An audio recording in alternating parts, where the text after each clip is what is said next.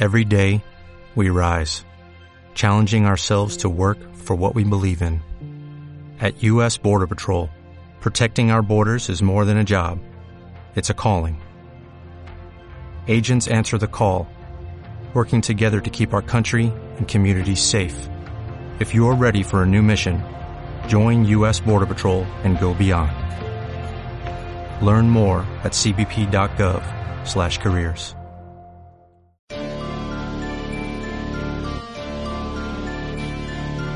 Are you searching for the best in online black radio?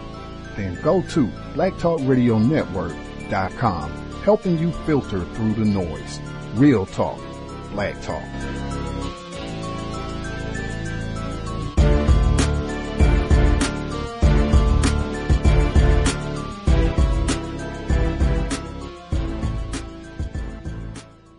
The internet is full of half-truths and all-out lies. We've all seen them, and many people on social media complaining about it.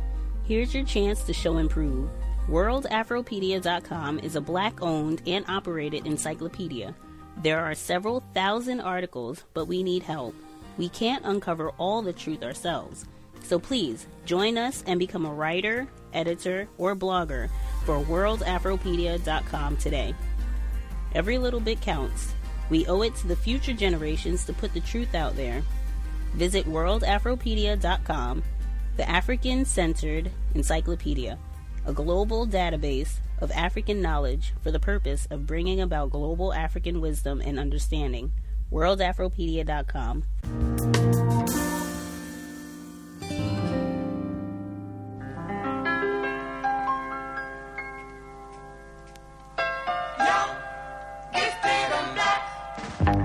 I'm one of the more than 15 million who have watched the video of the scene in the gymnasium of New Jersey's Buna Regional High School.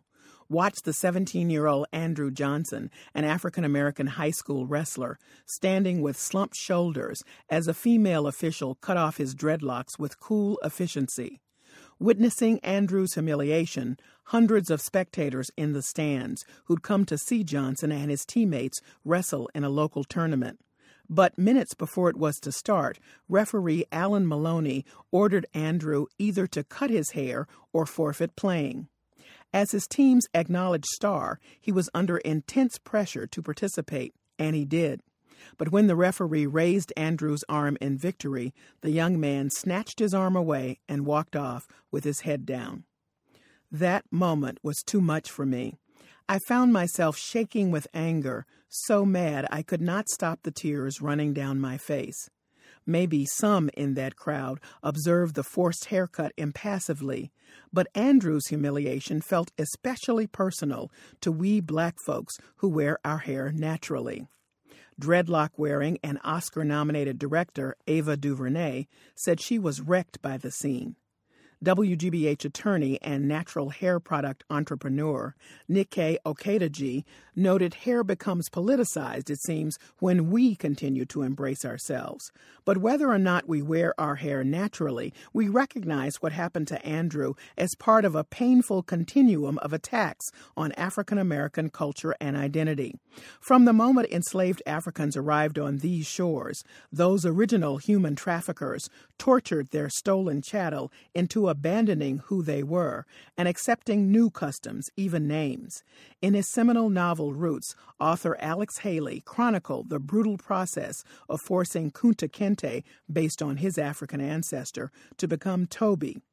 And so, referee Maloney was not satisfied that Andrew's hair was cut. According to the Johnson family lawyer, Maloney pushed the scissor-wielding official to keep cutting until he was satisfied with the length. This is the same guy who in 2016 was sanctioned for using the N-word against a black referee. This shouldn't have happened. There is rule-sanctioned head coverings for long-haired wrestlers, which Andrew had worn in past tournaments. That's why New Jersey's governor found the forced haircut troubling. The New Jersey ACLU was blunt in assessing Maloney's actions as race-based, asking, how many different ways will people try to exclude black people from public life without having to declare their bigotry? In an emergency meeting, the Buna Regional School Board decided that Alan Maloney would never again referee a sporting event in the district, and then they fired him. The epic racist demeaning Andrew suffered deserved no less a response. Dual investigations by both the state's Athletic Association and the Civil Rights Division hopefully will result in a longer-term fix. Andrew's parents say he is trying to move on. But I ache for him, fully understanding the psychic damage he has endured. Andrew will never forget what happened, I know, as I know that he will have to spend his life defending his right simply to be who he is. I am Callie Crossley, WGBH, Boston's local NPR.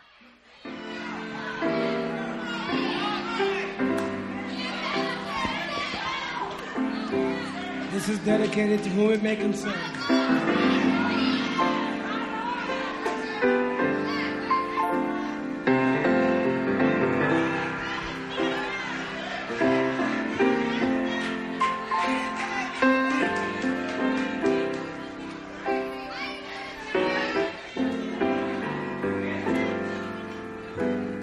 To be young, gifted, and black. Ooh, and I'm feeling good. The voice of Nina Simone, singer, songwriter, classically trained pianist, and activist. It's in that last role that she comes to our attention today because Nina Simone composed an American anthem. Noel King has the latest in our series. Today, for our American Anthem series, a song that uplifts and inspires. First, some history. We're going to start in 1963 with the murder of Medgar Evers. Evers was killed by a Klansman, shot in the back in his own driveway in Mississippi. Then 3 months later, in Birmingham, Alabama, 4 little girls were killed in a church bombing. The Reverend Martin Luther King Jr. gave their eulogy. They died between the sacred walls of the Church of God, and they were discussing the eternal meaning of love. In response to the grief and outrage, Simone wrote a powerful song with unsparing lyrics and a provocative title, Mississippi Goddamn. Alabama's got me so upset. Tennessee made me lose my rest. And everybody knows about Mississippi Goddamn. Fast forward to 1968, and you've got the scene for today's American anthem. The Black Power movement was rising. Pride in being black and beautiful was expressed by afros and fists raised in the air. Nina Simone captures this moment of joy in black identity. Young, gifted, and black. Oh, what a lovely, precious dream. To be young, gifted, and black. Simone wrote the song for children, but it became an anthem for adults, too. To Be Young, Gifted, and Black was a dedication to Nina Simone's friend, the playwright Lorraine Hansberry, who wrote A Raisin in the Sun. Hansberry was the first black woman to have a play performed on Broadway. She and Simone bonded over civil rights and radical politics. And then in January 1965, Hansberry died of cancer at the age of 34. A few months before she died, Hansberry had told a group of student essay winners, "You are young, gifted, and black." Those words stuck in Nina Simone's head. Here she is. This will sound very strange, but not to people who are really hip. She kept trying to tell me something. And I remember getting a feeling in my body. And I said, that's it. To be young, gifted, and black. That's all. And sat down at the piano at that moment and made up a tune. My joy of today is that we can all be proud to say, to be young, gifted, and black is where it's at. Simone wrote the music. The words came from her band leader, Weldon Irvine. Simone told him, make it simple. To, quote, make black children all over the world feel good about themselves forever. Young, Gifted, and Black caught on, and other artists quickly recorded it, including soul singer Donny Hathaway in 1970.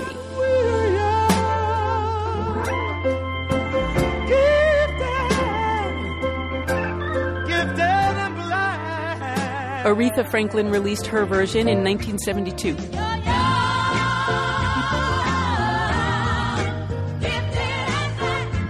We invited two contemporary artists, African-American women from very different backgrounds, to share their thoughts on this American anthem. My name is Michelle Ndegeocello, and I'm a musician and a parent. Michelle Ndegeocello is a 10-time Grammy nominee. She released the album A Dedication to Nina Simone in 2012. She says when she was growing up, there was a real need for this song. It's the first time I heard those words said about young Black people. You know, being of color, you did not feel that you were gifted, and especially if you're Black. The first person to play the song for her was a white woman, her middle school teacher. In D.C., music wasn't so segregated. I mean, I love Burt Bacharach, and I grew up listening to the Carpenters, but she also played me like Bob Marley, Salif Keita. It was the beginning of my awareness of Africa. And it was somewhere in one of those classes, or Black History Month, where she was like, we're going to try to perform this song in a choir setting. As time passed, though, it became less popular. My name is Somi, and I'm a vocalist and a writer. Last year, Nina Simone's profile was raised again when she was inducted into the Rock and Roll Hall of Fame. Somi honored her in her own way in 2018. She performed Simone's songs at Lincoln Center in New York City. Somi was born in Illinois. Her parents were immigrants from Rwanda and Uganda. They encouraged her to take pride in her African heritage. She didn't really need a song for that, which made me wonder if she thinks this song is still necessary. I think it is important just to have these messages that tell young Black people that they are of value. When you look at the March of Our Lives that recently happened in Washington and Naomi Wadler coming up there and feeling that as though she had to speak. I am here today to acknowledge and represent the African-American girls whose stories don't make the front page of every national newspaper. You know, that speaks to the need for Black youth, you know, to be seen, to be heard. It's an inner anthem, I think, is existing on a subconscious level. In 2012, Michelle Ndegeocello, who has two sons, invited the singer Cody Chestnut to perform Young, Gifted, and Black on her album A Dedication to Nina Simone. This was during the time of the whole Trayvon Martin incident, and I was affected as a mother, and so it just really, for some reason, I felt should be voiced with a strong male presence, and that's why I chose Cody Chestnut. When you're young, gifted and Black, your soul's intact. I hope it only makes you ask the question, why did that song have to be written? Nina Simone said she wanted this song to inspire Black children to feel good about themselves forever. Maybe that's a lot to ask for one song, but that message is as important as it was when To Be Young, Gifted, and Black first became an American anthem.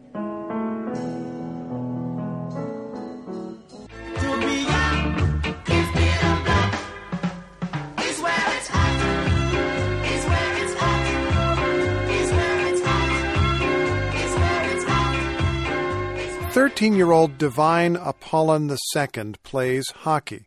He plays defense for a Maryland team called the Metro Maple Leafs. In a recent tournament, he was suspended after a fight broke out. Divine says he was punched. He was punched first, and he fought back. The game was sort of tied, and at one point they were beating us by a point, but then we were also beating them. And the other team was saying stuff to the entire team in general, like we were bad. But then as they got closer to the middle of the game and further on, then they started saying racist things like making the monkey noises and that sort of stuff. I wasn't really worried about it because my dad, he's told me not to pay attention to things like that and just keep on playing. Divine is Black and says he was called the N-word and received chants of get off the ice, go play basketball. His teammates didn't stand for it. They yelled back, and the brawl broke out. Divine II's father, Divine Apollon, told Noel King this is nothing new. We've had this situation before. He's been playing hockey now for the past 5 years, and about 2 years ago is when it first started. And I explained to him, listen, your job is to play hockey. You don't deal with the refs. You don't deal with the coaches. That's my department. And I transfer that also into police, teachers, adults. That's not your realm to deal with. That's for me to deal with. I had the same conversation with my daughters. Unfortunately, we play tennis because that's a predominantly non-black sport. So I knew when he fell in love with hockey that this would be part of the experience. Unfortunately, so for the most part, we took it. We handled it and kept moving, And I always told him, your performance on the ice is the single most important thing you need to deal with. The day that this all happened, did you know it was happening? No. You didn't? No. We could see the kids were very aggressively speaking to everybody. His coach is also black. And they were yelling at our coach, yelling at our benches, yelling at the refs. And apparently, what we found out later on is I guess they had a reputation of doing this on a regular basis. We got reputations. Not in terms of the racial piece, because obviously they're not only black kids, but I guess they were well known for mouthing off back at the refs. And in our opinion, the refs let too much of it go on for too long. So, Divine, your dad gets choked up talking about this. You seem like you're handling it with some amount of distance. You were the one on the ice when people were taunting you. You managed to ignore it in the moment. Can I ask you, how do you pull that off? So I get penalized often because I'm big and kids end up getting hurt when I hit them. Okay. So I realized if I was to retaliate or hit the kid or something, I'd end up getting penalized again. So I just brushed it off. Have your teammates had to defend you against racism before, or was this the first time? I think it was the first time. Wow. How did that make you feel? It made me feel appreciated, like I actually was supposed to be there. And that somebody that wasn't just my dad or my family members actually cared. Dad, you're nodding your head. No, that's the first time I heard that. So, yeah. Let me ask you, you said you were surprised that Divine's teammates were as outraged as they were. Mm. Why were you surprised? Because it's so commonplace, unfortunately. I've been dealing with it so long. You're upset sometimes, but then you say, at the end of the day, there's not much that can be done. The racism piece, like I said, I've been dealing with that since, I've been black my whole life. So, my mother's Haitian family. So we've dealt with that a long time. So you kind of get a tougher skin about it because reacting to it obviously is going to cause more problems than it's going to solve. Divine, how did you feel when your teammates' parents were really surprised that this had happened to you, and they were really surprised that this is something you've dealt with before? How does it make you feel that there are grown-ups in the United States who frankly couldn't imagine something like this happening? I just thought it was funny because they didn't know it was something that happens, even though it happens to me pretty often. When you hear your son say, I just find it funny, what do you think? I mean, that's a remarkable statement, because he's 13 and you think of adults as being older and wiser, and your son is saying, no, I don't expect them to be. What about you? Unfortunately, after a while, you kind of get accustomed to things like that happening. And being the society we live in, we're looked on differently. I don't want to paint a broad picture of everyone, but when we go to certain places, it's noticed that we, quote unquote, don't belong. We quote unquote, aren't supposed to be here. I've had people ignore me at other rinks who work there. They'll brush me off. And you kind of know the telltale signs that, okay, we're not wanted here. And you kind of keep moving on and we find other ways to deal with things. So it doesn't get to a point where I become the quote unquote angry black guy. Divine, has any of this at any point made you want to quit hockey? No. No? Why not? Because I enjoy it too much and I put too much time and effort into it to just give up on it. And Dad, let me ask you a question. I'm curious about your son bottling up his feelings and feeling like he cannot have a reaction to this because if he does, it's going to hurt him in the sport and it's going to hurt him in the eyes of his teammates and it's going to hurt him in the eyes of the opposition. Telling a young person, just let it roll off you, it's often the only advice that doesn't always make it good advice. Do you worry about that? I guess I never thought about it like that. But at the end of the day, playing a team sport, you have to kind of understand it's a team sport. I tell him a lot of times when he gets penalized or he's ejected from games, your teammates are relying on you to be there. But that also transfers into life. He's 13 now. In 3 or 4 years, he'll be driving. If you get pulled over by the police, do you immediately start yelling at the police officer because you think he's wrong for pulling you over? No. You listen to it, you see what's going on, and you deal with that accordingly. Divine, let me ask you a question. If you had the chance to say whatever is on your mind or in your heart to the players who were abusing you out on the ice, what would you want to say to those boys who made racist comments at you? I would ask them why. Yeah. Like, why were they doing it? For what reason? Even though we were already beating them. Dad, if you had an opportunity to talk to the coach of the other team about what his players were saying to your son, what would you say to this man? I mean, as a coach, you're controlling young minds who are going to run the world at some point. When you feed into an environment of bigotry or racism, you're teaching them that's okay. Especially in the environment we're living in now, where unfortunately it seems like things have gone backwards in terms of race relations. The last thing you want to do is encourage children to perpetuate that going forward over the next 20, 30, 50 years. As a leader, as a coach, you have control of some of the greatest minds our future is going to hold. You need to utilize that a little better than you are currently. Noel spoke with Divine Apollon II and his father, Divine Apollon. We want to make note, we reached out to the team accused of racism. You do want to hear from everybody. Haven't heard back. The farmer in the dell, the farmer in the dell. Hi-ho, the dairy-o, the farmer in the dell. When you think about organic, farm-to-table food, what do you think of? All right, now, what does the farmer look like? America's sustainable food movement is growing, but it's still predominantly white, and that can have the potential to result in the neglect of the needs of more diverse communities. Here in New York City, Councilmember Rafael Espinal sponsored legislation to expand urban agriculture and maintain community gardens. He introduced that back in August. But activists argue there's still a long way to go. Some are even taking it upon themselves to grow fresh food, primarily for communities of color living in so-called food deserts. So joining me now is one such farmer. Leah Penniman is the co-director and program manager of Soulfire Farm, and her new book is a how-to guide on how to grow food and give back. It's called Farming While Black, Soulfire Farm's Practical Guide to Liberation on the Land. Leah, thanks so much for joining us. Congratulations on the book, and welcome to WNYC. Thank you. It is a pleasure to be here with you. Tell us about Soulfire Farm. Where is it? What do you grow? Sure. We are stewarding 72 acres of snowy mountainside land in upstate New York, a little town of Grafton.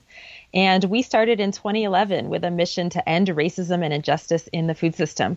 So with our tiny team of 8 folks, we grow food using Afro-Indigenous techniques and get it to the people who need it most in our community.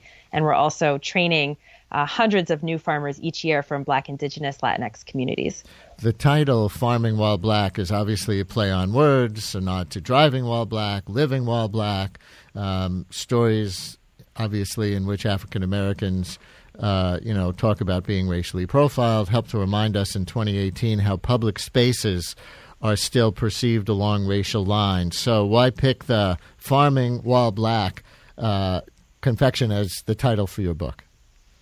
Well, our history as Black agrarian people is pretty riddled with racism and oppression. You know, of course, we know that 12.5 million of our folks were kidnapped from the shores of West Africa to build the agriculture in this nation. But it didn't end in 1865. You know, we live on a legacy of sharecropping and convict leasing, which is the state's practice of filling the prisons with Black folks and renting them back out to the plantation. You know, and even today, we have to deal with the legacy of farm worker oppression and the fact that 85% of the folks who grow our food have brown skin and don't have the same legal protections. So it's dangerous to be a steward of the land and be Black or brown in the country. And we wanted to recognize that in the book and also uplift the noble contributions of Black folks to sustainable agriculture at the same time.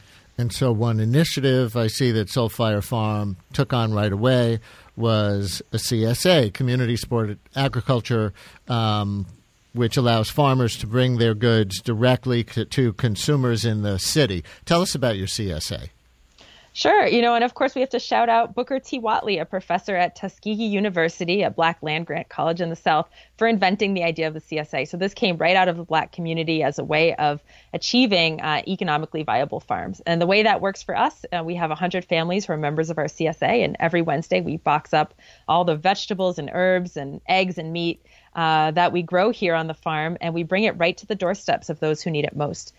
We center refugees, immigrants, and people impacted by mass incarceration, and people pay just what they can afford for that food. How far and wide? Is this basically being distributed in New York City or more than that?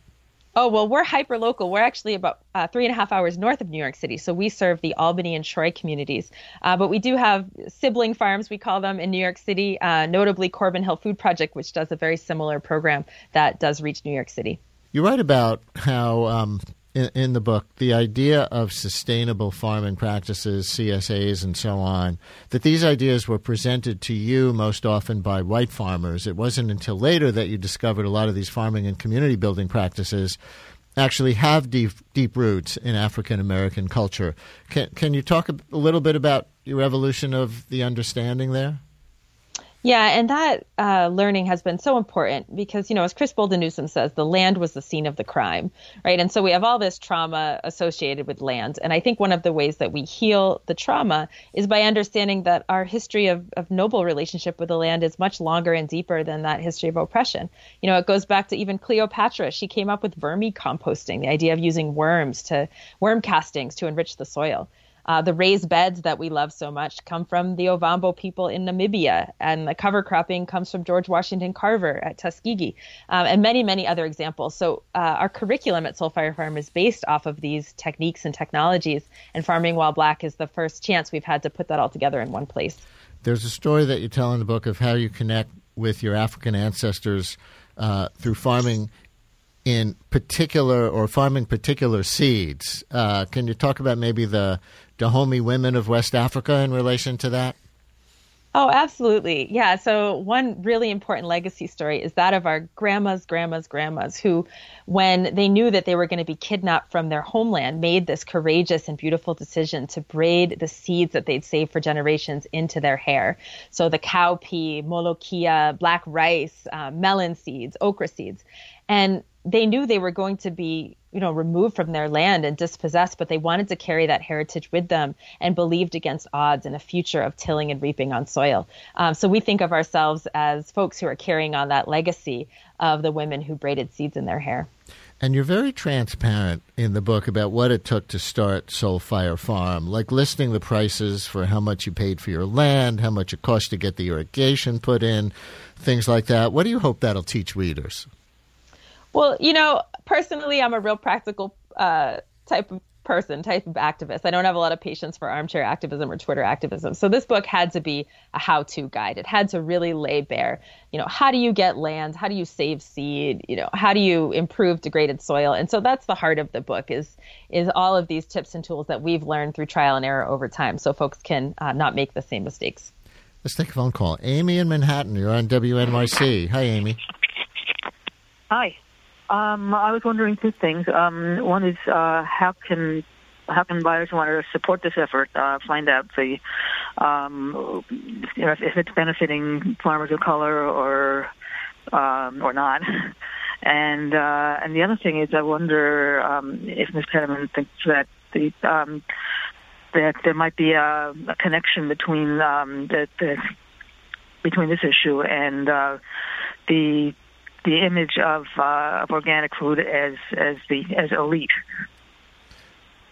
Two really good questions. Those are great questions. Yeah, well, everyone can get involved. It's not Black folks who made the food system racist, and so we all need to pitch in and make it better. Some practical next steps you can take is if you go to soulfirefarm.org under Take Action, we have a policy platform that was put together by over 100 Black farmers saying this is what needs to change in terms of the law and also right in our local communities. And one of those tools we created is a reparations map. That's there. And you can go on and find projects in your area and reach out and support them. So there are some practical next steps for all of us. And yeah, I agree. The image of organic food is elite. And that partly is because the Farm Bill subsidizes cheap, crappy food. And we have to pay the full price of that good organic food. So there's a systemic issue there. But I think something that's been important for us is to reclaim, our connection to that good food. Fannie Lou Hamer said, if you have 400 quarts of greens and gumbo soup canned for the winter, no one can push you around or tell you what to do. So that idea of healthy food, growing for ourselves, canning, that's been part of our heritage, and we need to reclaim that narrative for ourselves. Chuck in Washington, D.C. You're on WNYC. Hi, Chuck. Hey, hi. This is Chuck from Washington, D.C. Southeast. And my question is that is there an African-American CSA here in D.C.? Because your your guest, your author is amazing. And I wish she had a YouTube channel. If she needs help, let me know. But it'd be great because what she's doing is so incredibly good. And I'm a black man in D.C., and I'm listening to your show. And I was wondering if there's something that exists here in the Mid-Atlantic zone. Yeah. You know who you should get in touch with is Reverend Heber Brown in Baltimore, who is doing some incredible food security work with the church community. And he knows everybody, so he can definitely connect you. There's also the Black Dirt Collective near y'all, who are in our network. So I know it's happening, and I don't live in your area, so I can't tell you the details, but reach out to Reverend Brown. Okay, thank you so much. Chuck, thank you very much. My guest is Leah Penniman, author of Farming While Black, Soulfire Farm's Practical Guide to Liberation on the Land. Her Soulfire Farm is in upstate Grafton, New York. And Richard in New Rochelle has a question about that location, I think. Richard, you're on WNYC. Hello. Hi, Brian and Leah. I'm quite familiar with Grafton. It's a rural area, about 20 miles to the east of Troy. And there are no black families that I'm aware of that live in that area. I haven't run across any. And in fact, the people that I know in the area are, I think, fairly characterized as redneck. And I just wondered why Leah would have chosen to establish this kind of a farm in that area. Do you think that's a fair characterization? I don't want to overgeneralize about people, but go ahead. No, that is a powerful question. The public schools here, last time I checked, the students and the teachers were 100% white. And it is a poor working class area. But I think it's really important for us to remember that the land we're on, this is Stockbridge, Muncie, Mohican land. This is indigenous land that was stolen. And the black community has a long-standing presence here. Harriet Tubman's farm was not too far away. The Rap Road black community was not too far away. The Timbuktu community in the Adirondacks. And so we don't want to give away our power and our belonging in that narrative. I'm not going to diminish the struggles. It's definitely been a lot of really careful relationship building we've had to do. There's Trump signs all around us and gun rights signs. But we do have a positive relationship of mutual support with many of our neighbors. And that comes from trying to reach beyond, politics and race and find the humanity in each other. And that's been important to keep us safe and also to make our project successful. In our last segment, you probably weren't listening, Leah. It was about the Mueller investigation, and we had a caller, Dina, in Manhattan, who asked a good Mueller investigation question, and she also happened to start the call by saying she was taking a break from a project she was doing, cracking walnuts, and that got a lot of response on Twitter. And normally we wouldn't take a caller for two segments in a row, but Dina is calling back with a question for you. And because so many people were intrigued by her Cracking Walnuts project, that we're going to put Dina on the air again. Hi, Dina. Dina, are you there? Yes, I wanted to crack the nut for you. Yes, I had asked before Dina left. I said, can you crack a walnut for us on the air? But she had already hung up. So go ahead. Oh, did you hear? I just cracked it. You didn't hear? No. Do it. You have another one? Yeah, hold on. I was talking. That's a problem.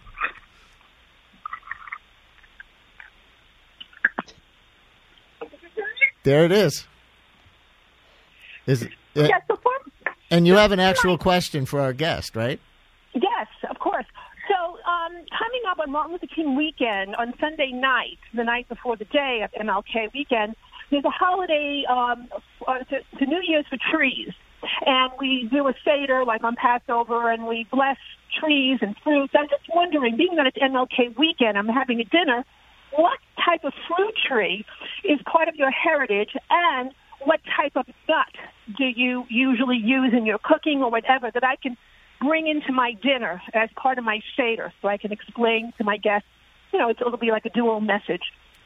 Oh my goodness, this question is putting tears in my eyes. So I'm also Jewish, and I will be helping with an MLK Tu B'Shvat dinner in Harlem the evening of the 18th of January. And so I don't know where you're at, but I know there's tickets available and free tickets to give away also for that dinner. So it'd be so wonderful to celebrate with the Black Jewish community and have you included. Wow, that's amazing. Wow. Yes, Hag Sameach. Thank you. I wish I was in the land of cotton. Oh, times there are not forgotten. Look away, look away, look away, Dixieland. Now the story of what may be this country's most divisive song. Dixie was the rallying cry of the Confederacy during the Civil War. For our series American Anthem, NPR's Bilal Qureshi crisscrossed the Mason-Dixon line to explore how Dixie became and endures as an anthem. And a warning, this story contains a racial slur. When my Pakistani immigrant parents chose Richmond, Virginia as our American hometown, they didn't realize the city had a pre-existing condition: nostalgia for the lost cause of the Confederacy.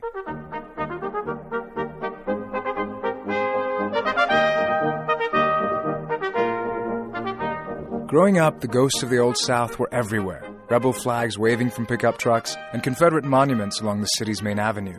For 4 years, Richmond was the capital of the Confederate States of America, and if that country had an anthem, it was Dixie. But the song was born in the North, says historian Ed Ayers, who lives in Richmond. Dixie actually was only created in 1859 as a minstrel show in Ohio, which people tend to forget that minstrelsy was the most popular art form in the United States. White men in blackface, very often from the North, imagining happy enslaved people. I wish I was in the land of cotton. Old times there have not forgotten. Look away, look away, look away, Dixieland. And parodying them at the same time that they are pretending to be them. So it's a very weird thing for people to have adopted as a national anthem of the Confederacy. The Confederacy was a pop-up nation, and its soldiers needed a song, says musician Bryant Henderson. There weren't a whole lot of songs. There weren't anthems as such, and particularly about the South.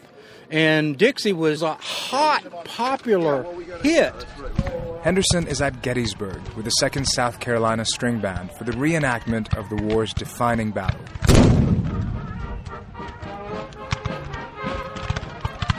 After a long day of fighting, soldiers gather by candlelight under the big tent to close the night with Dixie.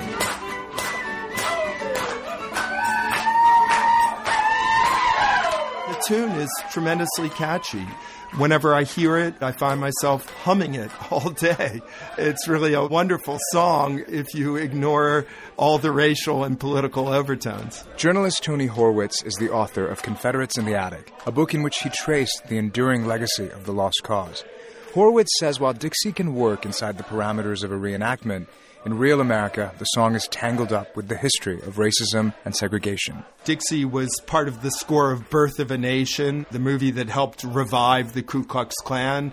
It was embraced by the segregationist Dixiecrats in the 1940s, and in the 1950s it was sung by white women protesting the integration of schools. And by the 1970s, it was on prime time, says historian Ed Ayers. Think of Dukes of Hazzard, their horn plays the first notes of Dixie. But Dixie's biggest platform was the Southern Football Stadium, and nowhere more prominently than the University of Mississippi and its Pride of the South marching band.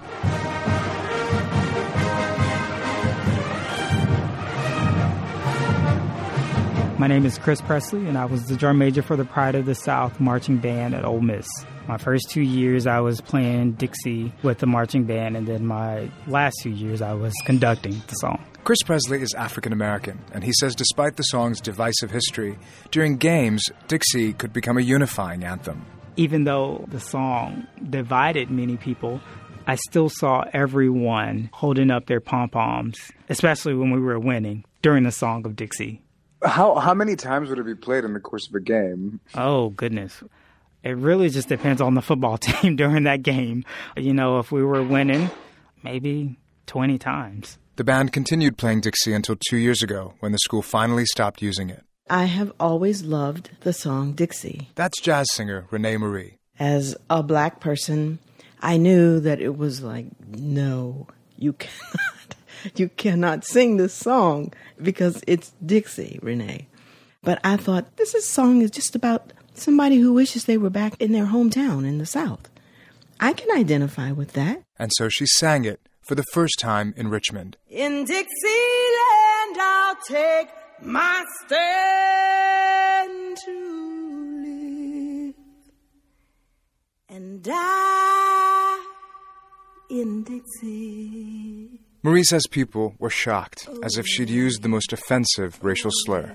Oh, they sat back, and folded their arms and crossed their legs like, what is this?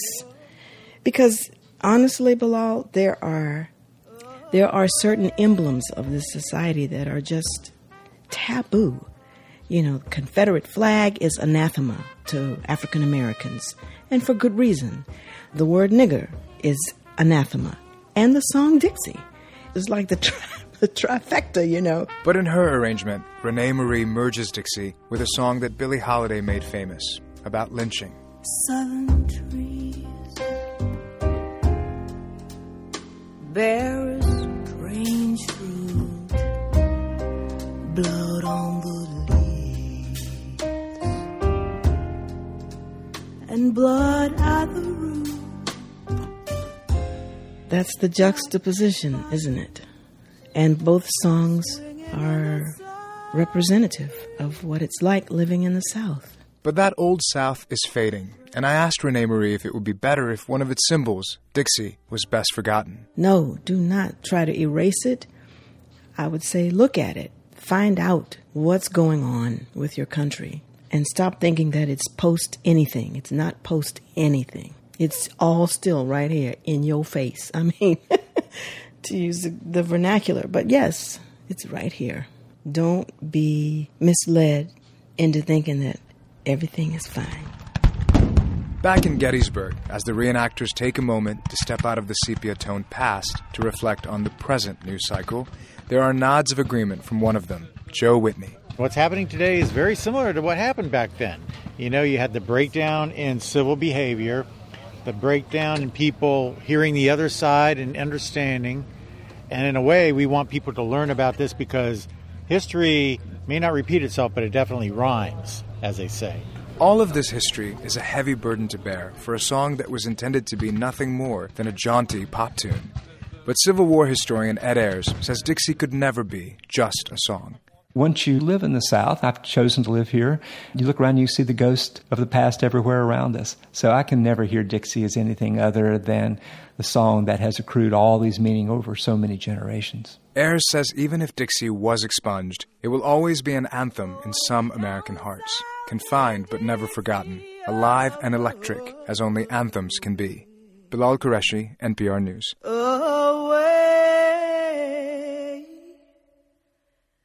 Away down south in Dixie. Even though it seems we being targeted, let that brother all hit it.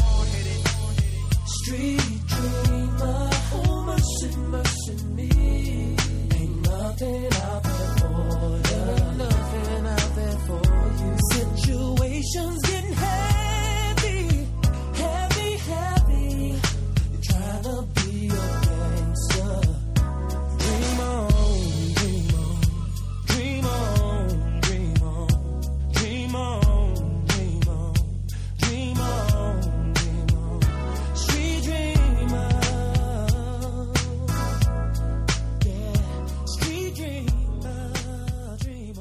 Surviving R. Kelly is a Lifetime docuseries focusing on sexual abuse allegations against the R&B artist. Accusers say Kelly ran a sex cult in Georgia and in Chicago. Kim Fox, the state's attorney in Cook County, Illinois, is encouraging other people to come forward and tell their stories. Please come forward. There's nothing that can be done to investigate these allegations without the cooperation of both victims and witnesses. Now, Lifetime has said that this docuseries has reached nearly 19 million total viewers on 2 different cable channels, and it is stirring a debate on social media over why there wasn't more outcry and more investigations sooner. We're joined by NPR TV critic Eric Deggans. Good morning, Eric. Good morning. So this is a lot of viewers, and it sounds like there are a lot of people across the country who are talking about this and tweeting about it and having conversations about it. I mean, what are you paying attention to? Yeah, there's definitely been a lot of conversation. First, we should point out that R. Kelly in the past has denied allegations like this. His representatives have pushed back, and so we want to make that plain. There's been a tremendous amount of talk about this on social media, especially. Lifetime is saying that this docuseries is one of its most talked about series on social media in the network's history. And a lot of the conversation centers on this idea of, can you separate the artist from his music? There are fans out there who have very emotional, sentimental connections to R. Kelly hits like I Believe I Can Fly or Step in the Name of Love, and they're trying to hold on to that in the face of these horrific allegations.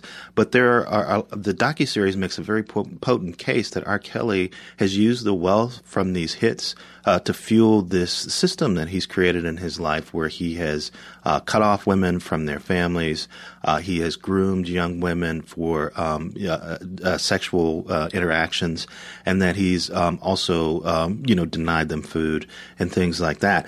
So this is a really sort of emotional and turbulent conversation that's playing out in social media, and it's been fascinating to see it.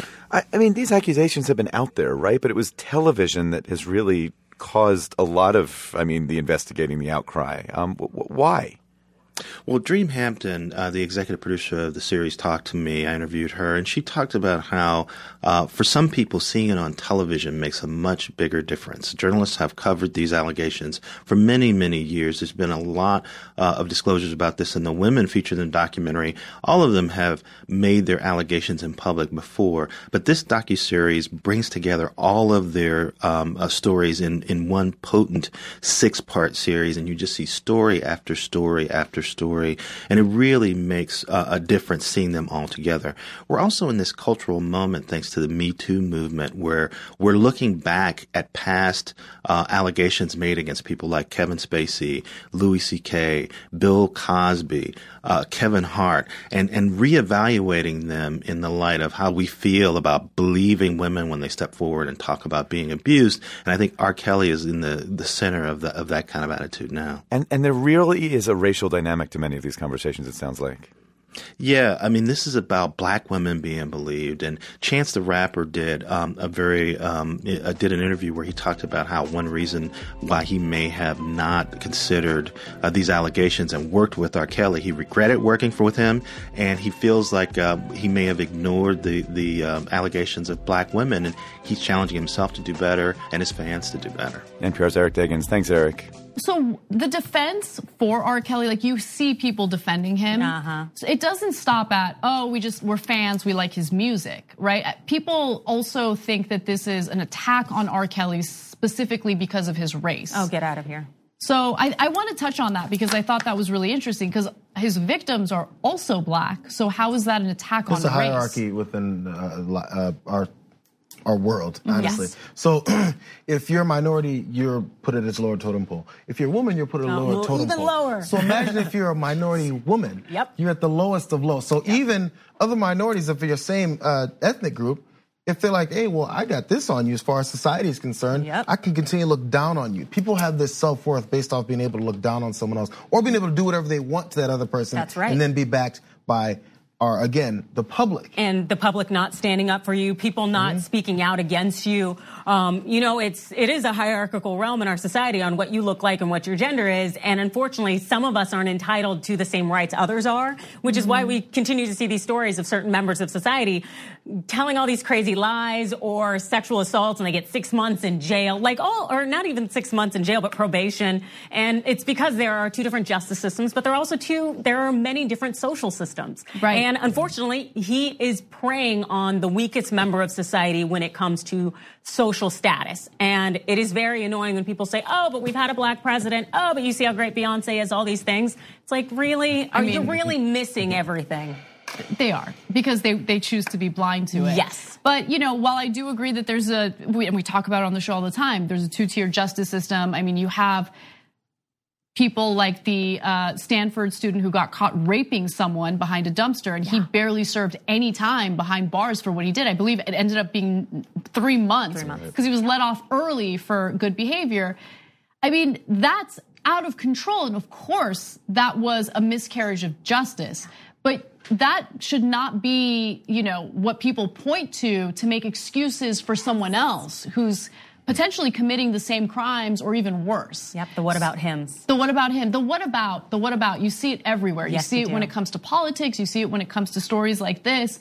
And we need to stop treating situations that way because it leads to more injustice. Seriously. Instead of what about him, what about the victim? Yeah. Let's talk about that. Yes. What about that person who deserves justice? Or what about his future victims that are going to be hurt if you don't do something? People begin to start seeing, if you have a reason to defend someone like this, ask yourself why. And I said this the other day when we talked about Jasmine Barnes, and when people are defending and be like, how dare you guys listen to this black victim? Why are you so upset with people listening to a victim? Is it because you share some views and actions of the accused? And that makes you a bad person? Or is it that you want to continue to see it happen, or because you don't like that person speaking out so much because that loudmouth is supposed to stay where they're supposed to stay, beneath me? Yep. Either way, it's an ugly reality that you have to face, and we don't like to face our realities of who we really are. Well, see, again, the people who classify themselves as white are not happy with their appearance. Now, they've taught us to be unhappy about our appearance.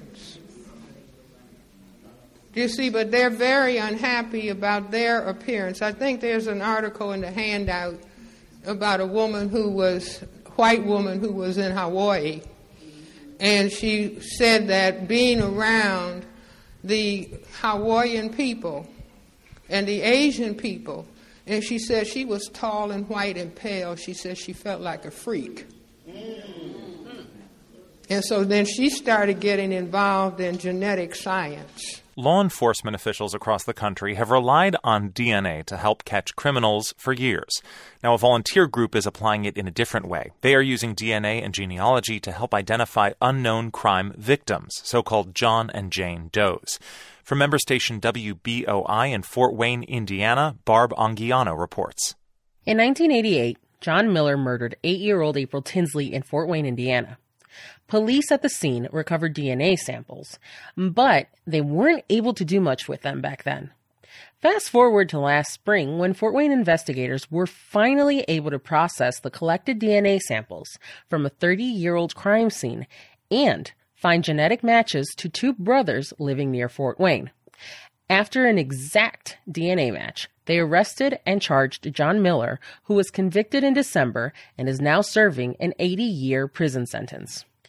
The technology that helped them find Miller is being used by genealogists to identify crime victims across the country.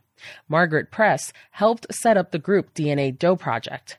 She says her motivation came from helping adoptees find their birth parents. Because in both cases, the parents are not known or anything about the ancestry. And once you know the parents, you can figure out where the doe fits in the tree. Last year, her group helped police in Ohio identify Marcia Sossaman King, whose remains were found in a ditch nearly 40 years ago. You really need to look at all the ancestors and all the cousins in order to narrow down on the actual person. Working with law enforcement, DNA Doe was able to locate one of King's first cousins using a public database called GEDmatch. That's where people upload their DNA information in hopes of extending their family trees. Here's how it works. When you buy a DNA test kit like 23andMe or Ancestry, the companies also allow you to download your genetic code, which you can then upload to GEDmatch. GEDmatch gathers data from lots of DNA websites. Press says access to private databases like 23andMe or Ancestry would make the search process much quicker, but private databases are closed to law enforcement. Mark McKenna practices privacy law and teaches at the University of Notre Dame. He says those restrictions make sense. On the one hand, you get this kind of information has a lot of potentially positive uses, right? It lets you solve crimes. But there are dark sides to all of these things. And, so most people who work in the privacy area would say there are questions about, like, how do you collect the data in the first place? McKenna says right now, people are enthralled with how easy this is to do. And searching databases is increasingly common for hints into the lives of John and Jane Does. So far, the group has helped identify 6 people that are among the thousands that go missing each year. In Steuben County, Indiana, not far from the Tinsley and King cases, Detective Chris Emmerich is heading an investigation to find the identity of a Jane Doe found in 1999. We get really hopeful. We're hoping, hey, maybe we finally identified her. Maybe we can finally put this case to rest and give the family closure. Emmerich says his motivation comes from the thought that if she was his relative, he'd want to know what happened to her. For NPR News, I'm Barb Anguiano in Fort Wayne. Black babies cost less. Investigators say the murder of 7-year-old Jasmine Barnes may be a case of mistaken identity. As we've been reporting, Barnes was killed on December 30th when a shooter opened fire on the car she was riding in with her mother and 3 sisters. A funeral service will be held tomorrow. The suspect was initially described as a white man in his 40s driving a red pickup truck. That description sparked allegations that it was a racially motivated crime. But over the weekend, authorities arrested and charged Eric Black Jr., a 20-year-old African-American. And investigators are now saying they don't believe Jasmine's family was even the intended target of the shooting. Harris County Sheriff Ed Gonzalez joins us now to discuss the latest. Sheriff Gonzalez, welcome back to Houston Matters. Good morning. It's a pleasure to be here. First, Sheriff Gonzalez, what can you tell us about this suspect, Eric Black Jr.? Sure. Well, I do want to say that on late Saturday, he was charged with capital murder and death of Jasmine. And I've said that we are definitely in a much better place now than we were in the beginning, but much work remains to be done. And I've said consistently that this investigation will be guided by evidence and also by our follow-up work. And so when we're finally complete with everything, then we'll see where that leads us. All right. But again, what can you tell us about him? Yeah, well, he is basically a product of the East Harris County out there near the vicinity where all this transpired. And he's been charged. It's going through the court process and all of that. He admitted to his role in the incident, in the shooting of Jasmine.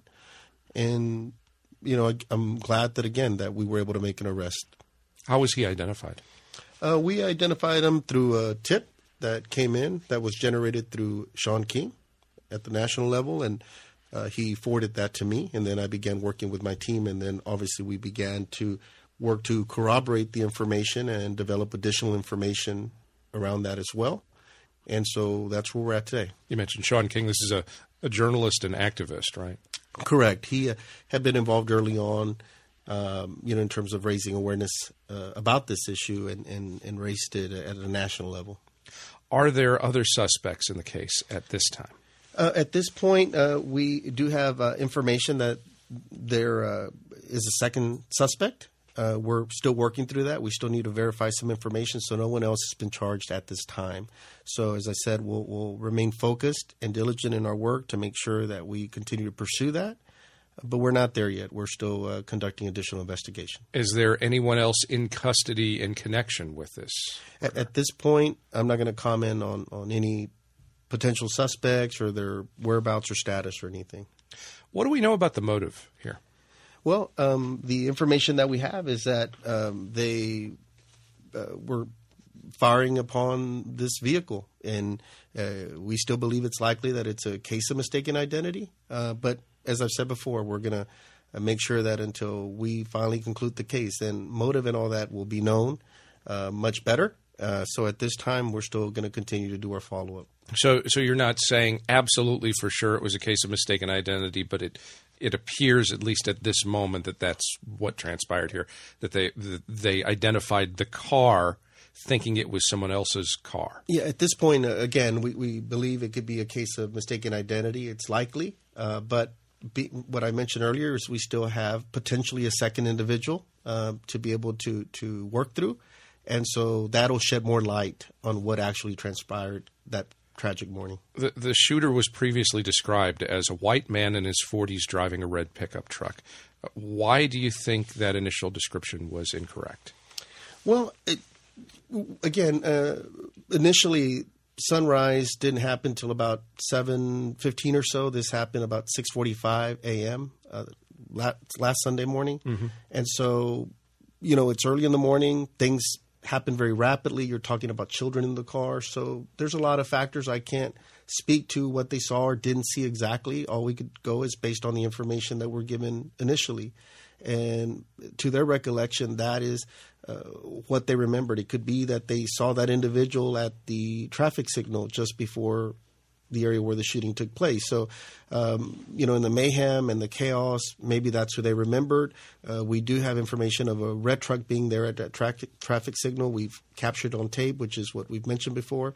And so the pieces were falling together that's who we needed to start focusing on initially. But again, it's based on where the evidence and follow-up eventually leads us. And as things change, then we update the information. When you say that's what they initially reported, you're referring to the family members. Correct. Right. Were there any other witnesses to this? Well, other than the parties involved, and we're still asking the public that if anybody may have witnessed this, if there was somebody in a truck that we now believe may have just been commuting at the same time, then we'd like for them to come forward and report what they may have seen or heard at that time. So we've been out there canvassing quite a bit to it. It was early in the morning, so there wasn't a lot of people on the roadway. So I don't know of any bystanders that were just there per se, but if we've missed a motorist or someone, or again somebody that sees something on their camera, then we would like to know. Are you still interested in pursuing that initial person that was described, the apparent driver of this truck? Yeah, we'd like to, because for sure we know they were in close proximity to where the shooting transpired. So that would be helpful to identify them one way or another, who they were, what they were doing there at that time. Again, it's likely that they were just maybe commuting and getting on the freeway there on the Beltway, but we would still like to know what they were doing at that time of morning. This is Houston Matters. I'm Craig Cohen. I'm talking with Harris County Sheriff Ed Gonzalez about the latest developments in the investigation into the murder of 7-year-old Jasmine Barnes. Roberto's on the line from the Museum District. Roberto, what's your question? Yeah, Sheriff Gonzalez, I really want you to address this question, which is an issue for me. I'm Hispanic, and so I don't have blue eyes, but I really resented, if that's the word, that the description of the man and the sketch was someone with blue eyes. Everyone I've spoken to, first thing, how do we know an eye color of any driver, much less the situation in this situation? So I understand a 14-year-old said that, but you need to vet before it goes out to the public, because as you know, it went viral because it was suspicion was, and I believe you yourself said suspicion. We don't really know, and I appreciate you saying that. But why did it go so far as to a sketch, someone in his 40s, blue eyes, etc.? Could you explain that to the public? Thank you. We all have a common enemy, whether he's in Georgia or Michigan, whether he's in California or New York, he's the same man. Blue eyes, blue eyes, blue eyes. Roberto, thank you for calling in. Initially, as an investigator, and I've done investigative work, in my previous role before, or one of my previous roles, and so I've done these type of investigations. Sometimes the information that comes forward initially, that's what you have to go by, unless you have other descriptors or information, simply because if you have somebody that's out there firing upon families or children, we need to identify those persons or individuals as quickly as possible. In this case, that description we had, it's done with a professional, Lois Gibson from the Houston Police Department, that works on long history of doing this for 30 plus years. She's a pro, and we have to take the information that's provided by family members, by these teens that saw this. They're at the end of the day, they're still teenagers, they're younger. They went through a lot of trauma that day, but nonetheless, again, being that this could have been at the light with them, perhaps they did get a closer look, maybe right prior to the shooting, and so maybe they just got a very very close look.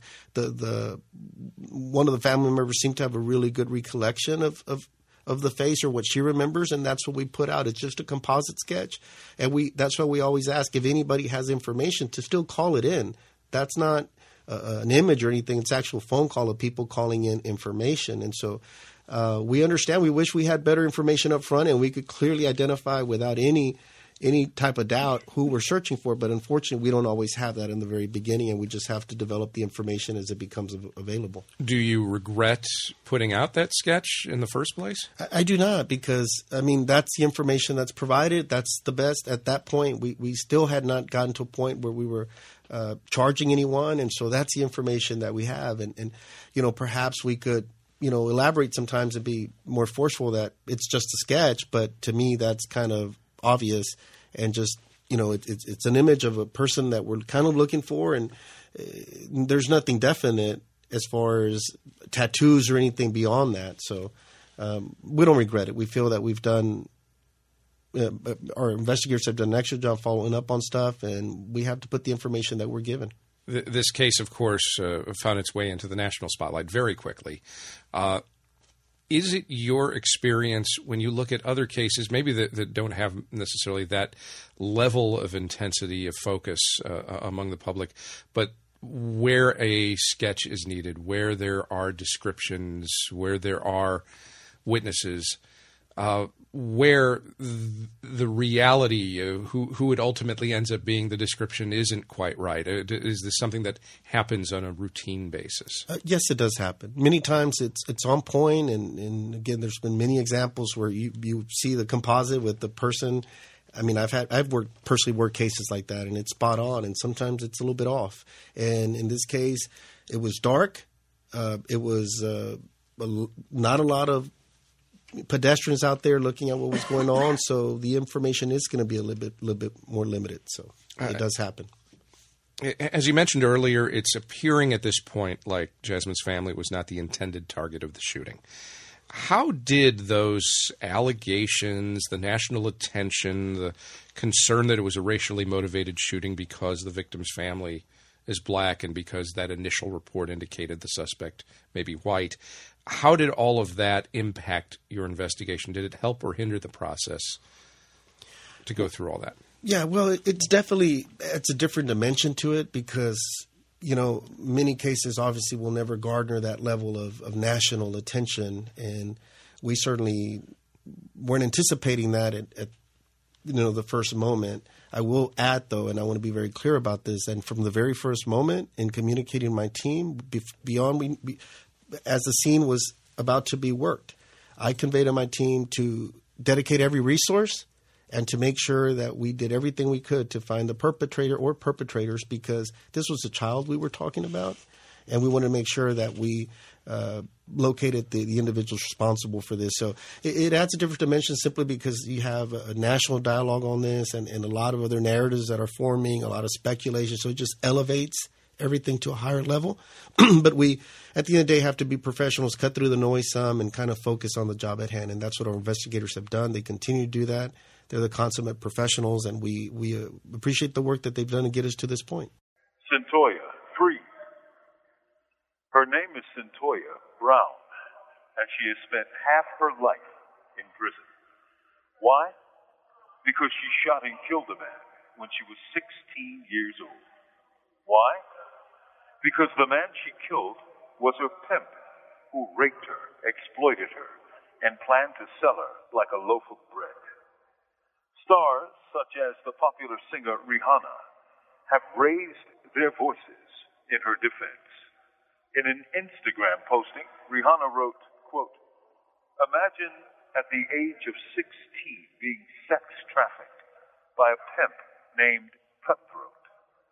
After days of being repeatedly drugged and raped by different men, you were purchased by a 43-year-old child predator who took you to his home to use you for sex." Unquote.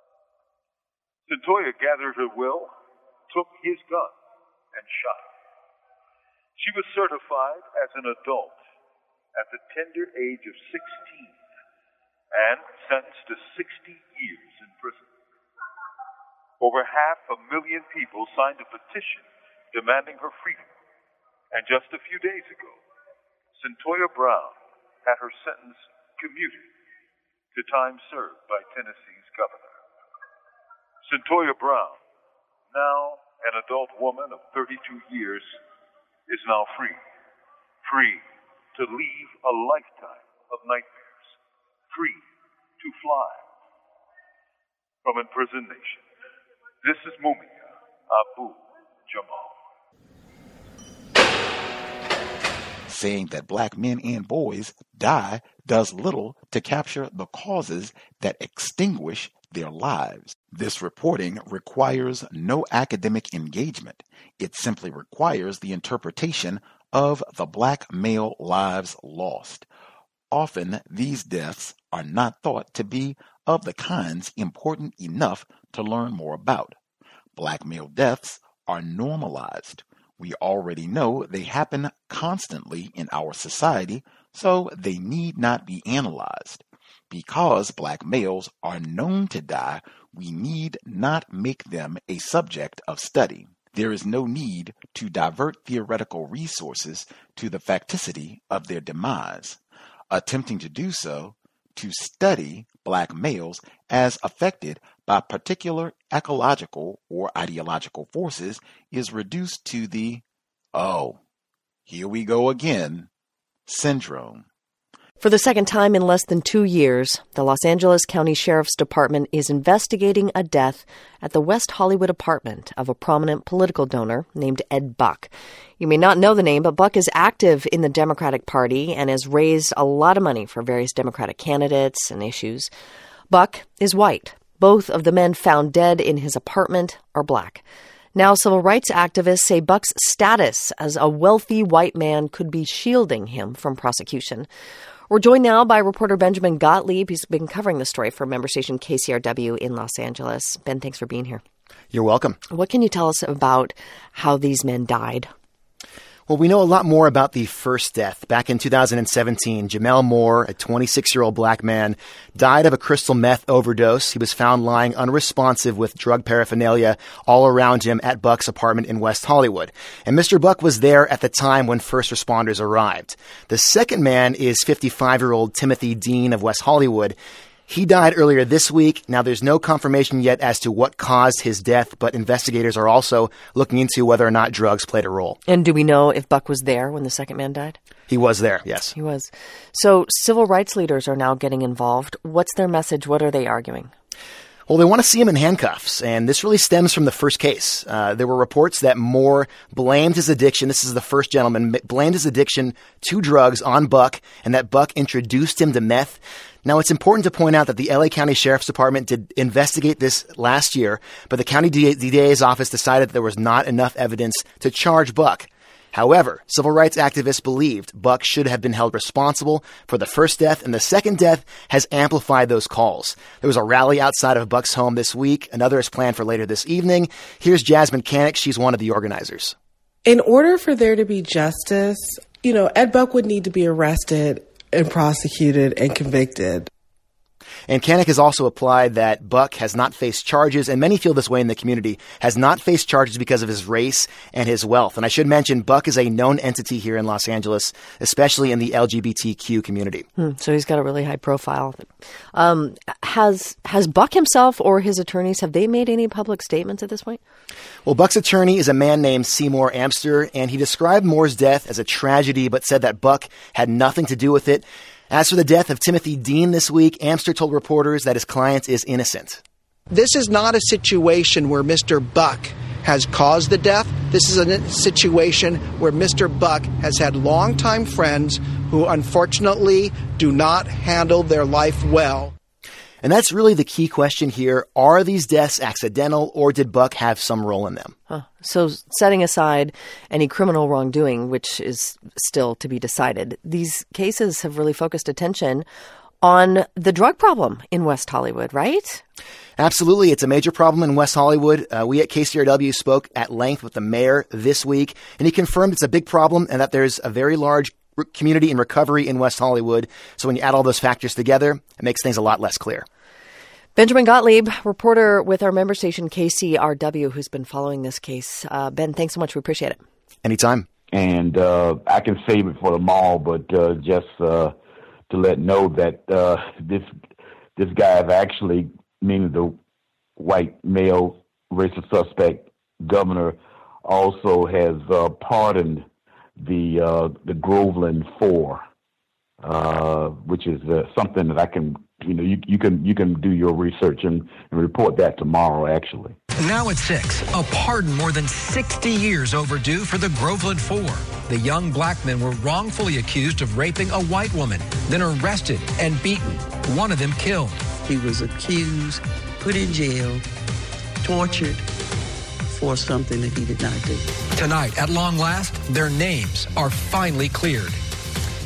Today's hearing was decades overdue to those young men and their families. Good evening, I'm Greg Warman. And I'm Martha Sagowski. Channel 9's Karen Parks joins us live in the studio. And Karen, this was a very emotional day for people on both sides of this case.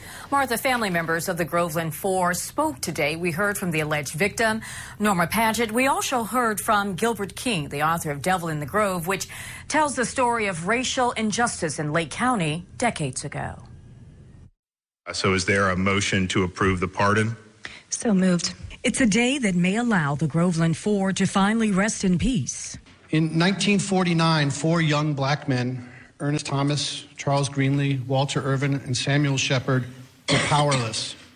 They were powerless to defend themselves from the brutality of a Lake County sheriff and his deputies. Vindication for the 4 men, now dead, accused of raping a 17-year-old white woman nearly 70 years ago outside of Groveland. Gilbert King documented the racial injustice in his book, The Devil in the Grove. There was manufactured evidence, perjury, witnesses being hidden from the defense, and prosecutorial misconduct that was rampant throughout this case. The alleged victim, Norma Paget, also spoke at today's hearing. I'm begging y'all not to give him pardon because they done it. Family members of the Groveland Four testified today as well. My father was incarcerated in police custody at the time that the act is said to have happened. It never happened, Miss Paget. Family, it never happened. You all are liars. But Paget stuck to her story. I know she called me a liar, but I'm not no liar. He was clearly convicted by a person who merely said that he did it. And at the climate of the time, of those times, that's all they needed. But in the end, While this act cannot right the wrongs done to them many years ago, I hope that it will bring peace to their families and to their communities. Now, a decision on this case has been brewing for decades. The former Lieutenant Governor Carlos Lopez Cantero, who served under Governor Rick Scott, tweeted today, "Well done by the Florida cabinet. Should have happened sooner." Live here in the studio, Karen Parks, Channel 9 Eyewitness News.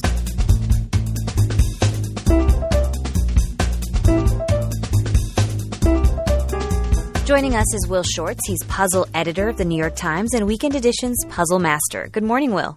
Good morning, Layla. So, as we've noted, your day job is as puzzle editor of the New York Times. And before we get started today, we need to acknowledge a controversy spurred by the New York Times crossword this past week. One of the answers was a word that is most commonly used as a racial slur. We're not going to repeat it here. The Times has issued an apology saying, quote, "Tuesday's crossword puzzle included an entry that was offensive and hurtful. It is simply not acceptable in the New York Times crossword, and we apologize for including it." That's right. It was a mistake to include that answer. It is indeed offensive, and I personally apologize. Well, I expect our listeners will appreciate the apology, Will.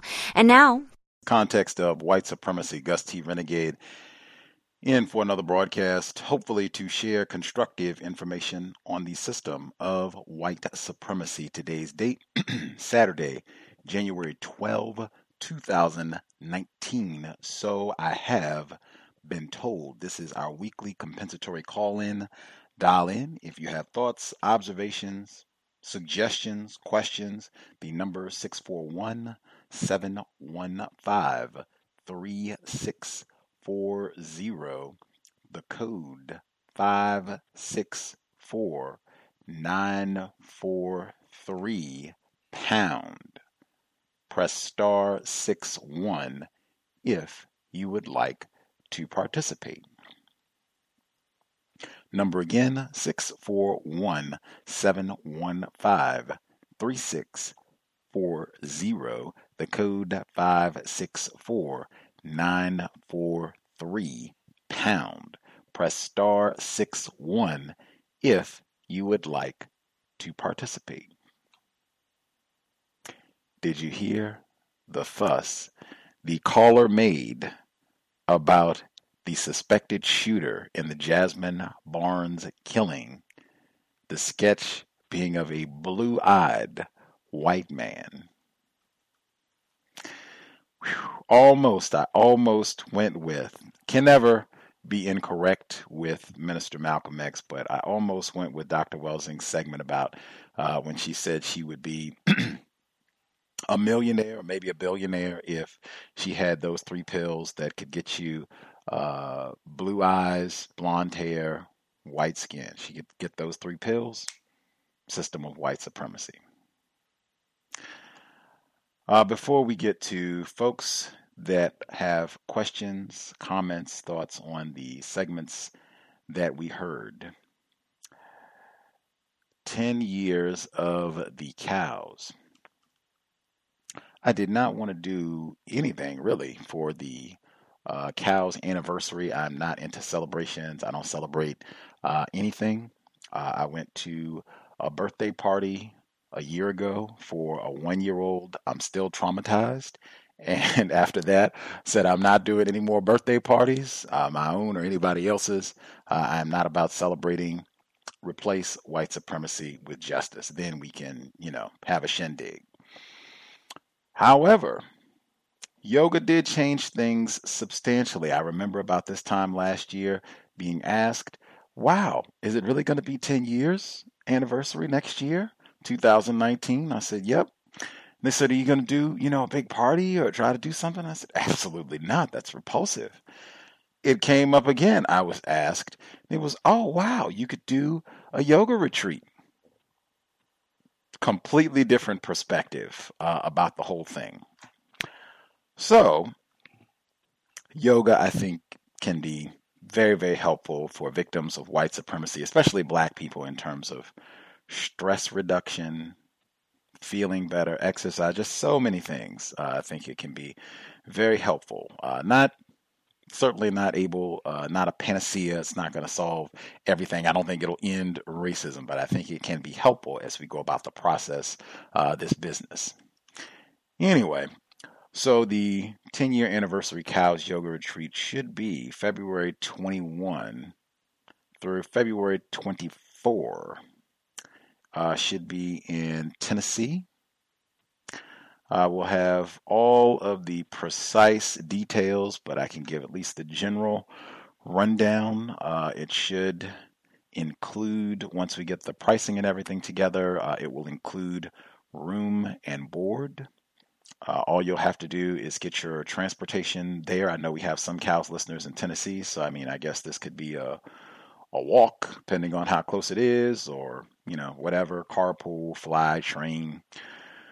But Tennessee, February 21 to February 24, that's a Thursday, Thursday evening through Sunday afternoon on the 24th.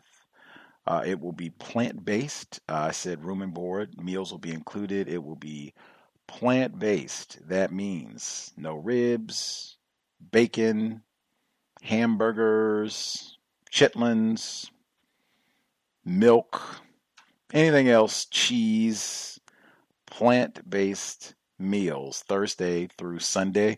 This is one, I spoke with Satya X this past weekend. She was so helpful. She was a guest on the program about this time last year, yoga. She does the Black Women's Retreat, yoga retreat down in Costa Rica. A lot of guests, or a lot of listeners really appreciated hearing from her last year, but she was so helpful. We spoke for about an hour. And she said to really make sure that is stressed so that people have correct expectations about the diet, because she said she's had problems with that. Her retreat is plant-based. All the meals are included, and it's all plant-based. She said to make sure that people know so that they don't get there and, what? We're not having coon. I want chick. You can, eliminate all of that from the beginning, and I've seen that, people that are accustomed, food is a very personal thing. So people can get upset about that, just so to make sure that people know it's plant-based. no chicken, no pork, no beef, no fish.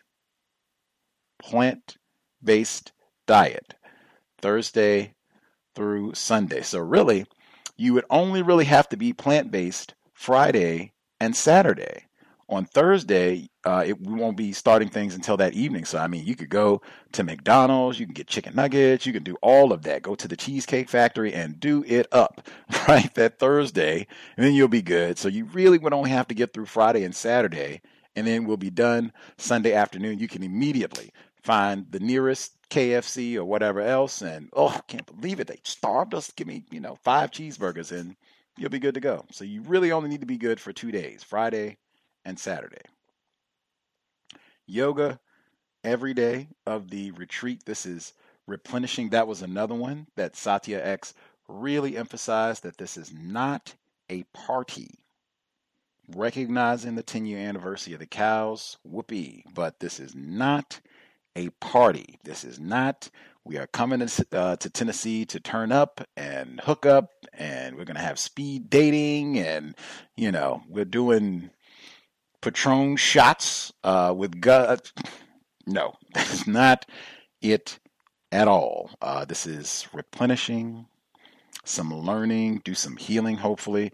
As they use the term network, there would presumably be other cows listeners around from different parts of the plantation, so you can network and exchange views, as they say, about lots of things. Counter-racist suggestions, fitness, healthy eating, lots of things could be exchanged. But being very clear that this is not a party. This is relax, replenish, do some yoga, plant-based foods, workshops included. But yoga is every day. The yoga is mandatory. There's no spectating. Someone asked about that in the questionnaire that I sent out about this months ago. Can we spectate for the yoga classes? They do not have spectators at yoga classes. I would not feel comfortable as a teacher or as a practitioner with spectators just to ooh and ah and look to see if I, fell off balance and fell on my face or whatever else. So the yoga is included in the package, and we're doing 2 yoga sessions a day. And if you're there, you are participating in the yoga. You're not just in the yoga room just to watch and, I hope he falls, or I hope someone falls so I can giggle.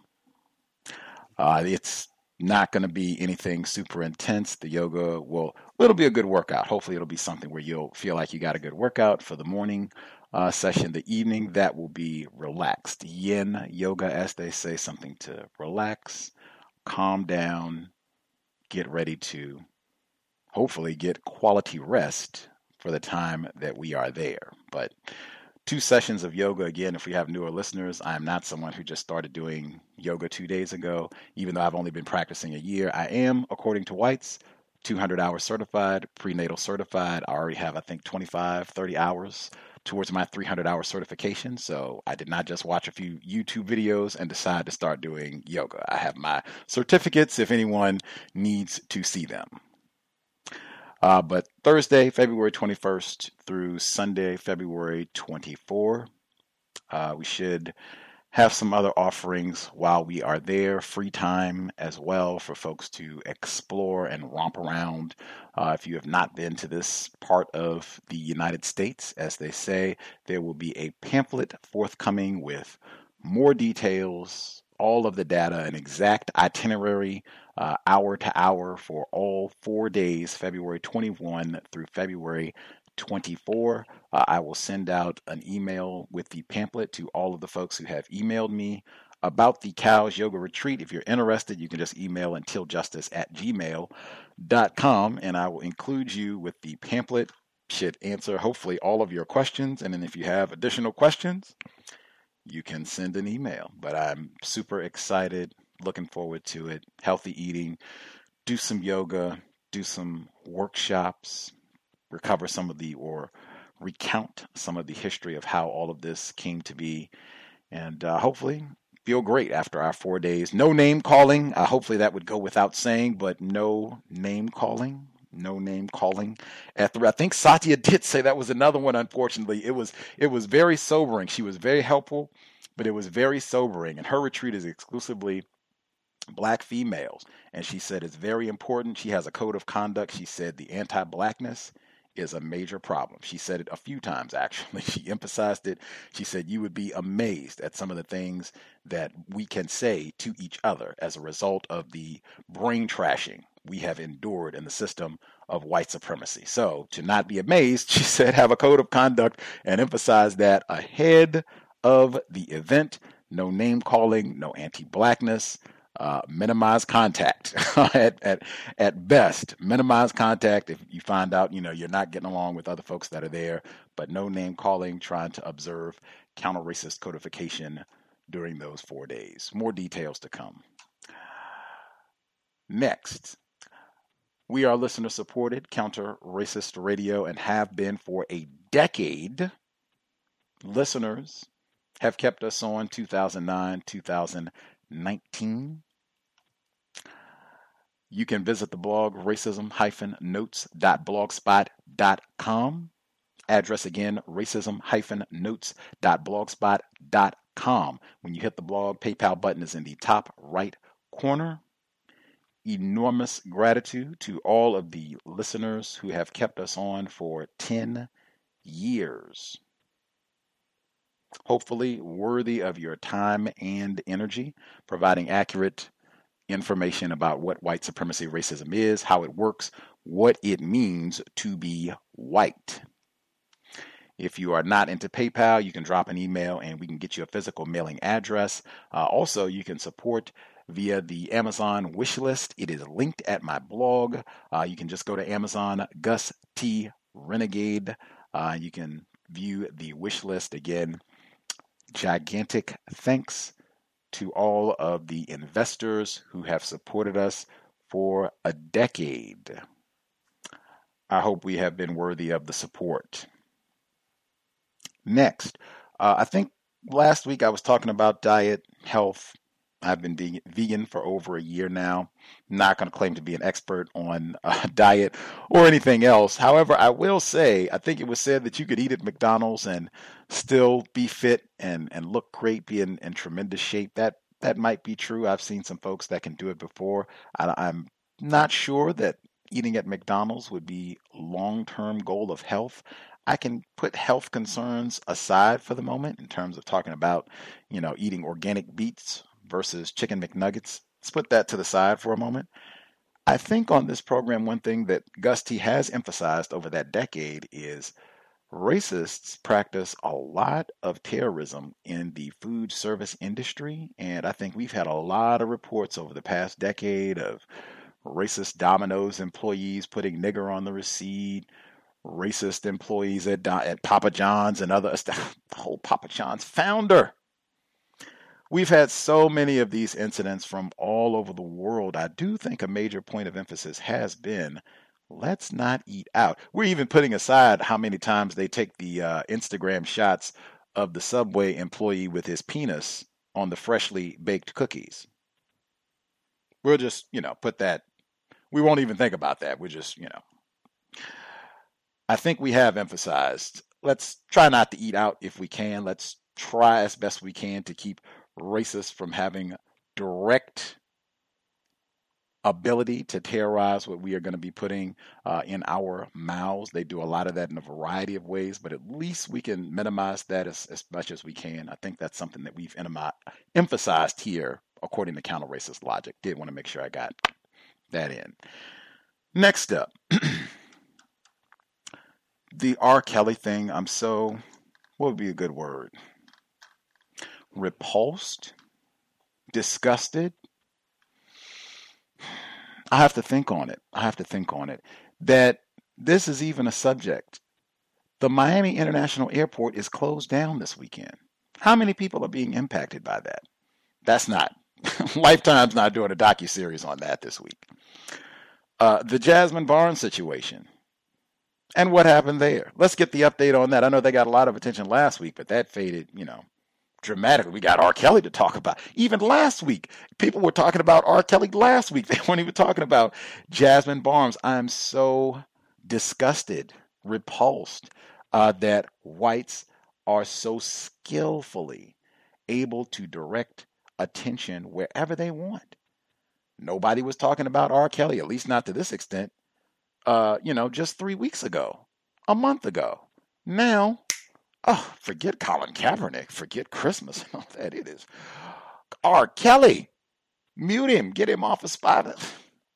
Whites are phenomenal at this. A 6-part documentary. He got the O.J. Simpson. That is a metaphor, excuse me. O.J. Simpson got that 8-hour documentary on ESPN, and he got the TV series, I think, a year before that. We can spend tons of time. Black Miss Andrew, the man not raping no good black males. Yes, let's have as much content about that as we possibly can. I'm especially disgusted because unless I am misinformed, R. Kelly is still not charged with anything. That alone in the system, I think they said in the segment, there weren't really any new allegations in the docuseries. It's just putting them all together in a dramatic fashion for hours of television viewing. Millions, probably over the 30 million now. He hasn't been charged with anything, not in handcuffs. We're in a system of white supremacy where whites display extraordinary ease, caging black people for any reason or no reason at all. Khalif Browder, children, Tamir Rice, anybody, no problem at all. Bill Cosby, didn't Michael Jackson almost end up? I lived in California when Michael Jackson was on trial. They had in the local newspaper, Michael Jackson, if convicted, will be in the same cell as the late, great Charlie Manson. I remember reading that in 2005. They are talking about R. Kelly as though he has so much black male privilege that we don't know what to do with him. Best we can do is hope Lifetime can give us a great documentary and get some support, and maybe we'll drum up enough support that we can go after him. But wow, that R. Kelly, man, we just can't do anything about it. Are you serious? In Chicago, of all places, unless I'm misinformed, Mr. R. Kelly in the Chicago area where we had John Burge, where they took pride in terrorizing black males specifically for decades, putting electrical cow prods on their testicles. This is in the Chicago public school system. It's mandatory. They teach this to the Chicago children and use that language, terrorism. In this Chicago, we couldn't do anything about R. Kelly? Really? That is amazing. If that is the case, and it might not be, all of this could just be a lie. But if it is true, in my opinion, the people that are most to blame for this, at this point, it would not be R. Kelly. It would be the white people that have allowed this for 20 years. That would be the focus of the documentary. Not R. Kelly. If he did do this, and again, he hasn't even been charged. He might be totally innocent. Innocent till proven guilty. That was what was said, right? But if he did, at this point, it would be about, let's line up all of the whites that are responsible for this, because you lock up niggers all the time. If he did do this, this is your fault. Can't even move forward. I find this really disgraceful because whites, they do a great job making it seem like they care about some niggers. Some of the time, that's not the case at all. They can make it seem like they care about black females. No, they don't. They didn't even report Daniel Holtzclaw. Remember that? The audacity. They didn't even talk about Daniel Holtzclaw. You had a raping police officer. Not accusations and rumor and innuendo. Oh, no. Convicted serial rapist. And they didn't talk about that at all. But we're going to talk about R. Kelly for 20 years. They brought out on NPR Eric Deggans to talk about this. Eric Deggans is not a sophisticated political commentator. Eric Deggans is a victim of racism, black male who is listed as their television analyst. That right there lets me know a lot about what NPR thinks about all of this about R. Kelly. This is not serious dialogue that we're going to investigate as, wow, sexual predators, and we are concerned about females. This sounds like, what are the niggers watching on television and talking about on Twitter? That's what this sounds like. The Young Turks reinforced that opinion during their segment. Sync didn't even come out in the segment. I didn't play the entire segment, which was about 10 minutes from the Young Turks, where they talked about R. Kelly. I played about the last 3 or 4 minutes. Sync wasn't even on. He's the host, the founder of the Young Turks, unless I'm mistaken. He wasn't even on the segment. They had a black male and a black female come out and do, oh yeah, we got patriarchy and hierarchy, and the black males look down on everybody that they are on top of. That's what they do. Again, Dr. Tommy J. Curry, what did we just finish? The man not race, class, genre, and the dilemmas of black manhood. They get in that 3-minute segment, you heard almost every major talking point from the book. The assumption, black male privilege. R. Kelly being used to illustrate, yes, black male privilege in Chicago, no less, where black males specifically being targeted for terrorism in Chicago for decades with no recourse. But there's black male privilege. And the example is Robert Kelly. And the last thing I'll say on that, they mentioned Eric Deggans, black male victim of racism. They mentioned Me Too, C.K.W.S, Kevin Spacey, Bill Cosby, Kevin Hart. Bill Cosby's in jail. Kevin Spacey just did a comeback video this week where he was talking and reaching out to his fans. I'm still a white man. I may have done some wrong things. Let's forget. I'm sorry. My bad. Let's get a reset, as they say, and move on. They might even reboot House of Cards and put him back in. Louis C.K., the same thing. I just saw a segment. He was out insulting the Parkland students. He's not been arrested. He's not been charged. His career didn't even get a stop. He took a vacation and is right back practicing racism and insulting anyone he pleases. Not the case with Bill Cosby. Not the case with R. Kelly. They didn't do a 6-hour documentary on Louis C.K. or Kevin Spacey or any of these other white guys. Bill Cosby in prison. Kevin Hart still having to apologize. Black that is your black male privilege. I'll stop there. The segment, this will go right to the no metaphors for the compensatory call-in. The segment where they were talking about the black child being terrorized by the whites at the hockey rink. They were making monkey noises and all. His father, victim of racism, he did at least make an effort to talk to his child about racism so he wouldn't be surprised. That is fantastic. But he did use the metaphor of having to toughen your skin. I don't know what that means in a system of racism, white supremacy. No idea at all. If it generally is used to suggest somehow that racism will be practiced, you will be mistreated, so you will need to learn how to accept this and not be sad about this, not be easily hurt about this. That's often the way I hear it described, but that doesn't make any sense. That doesn't seem logical to me because sometimes the mistreatment is lethal.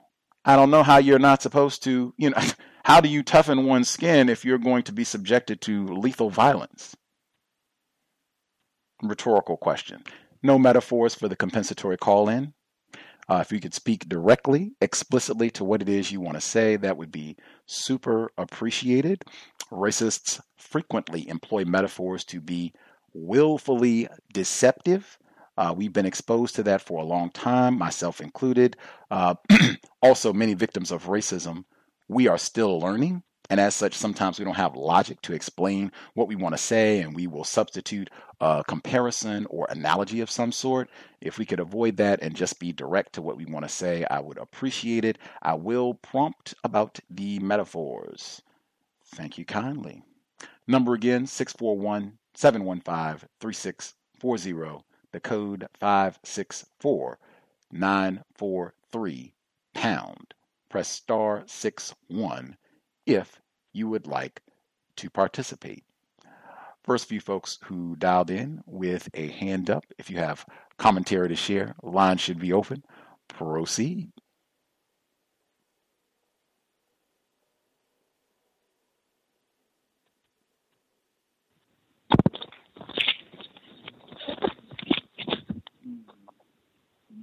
Hello, may I be heard? Yes, ma'am. Good evening, everyone. Good evening, Gus.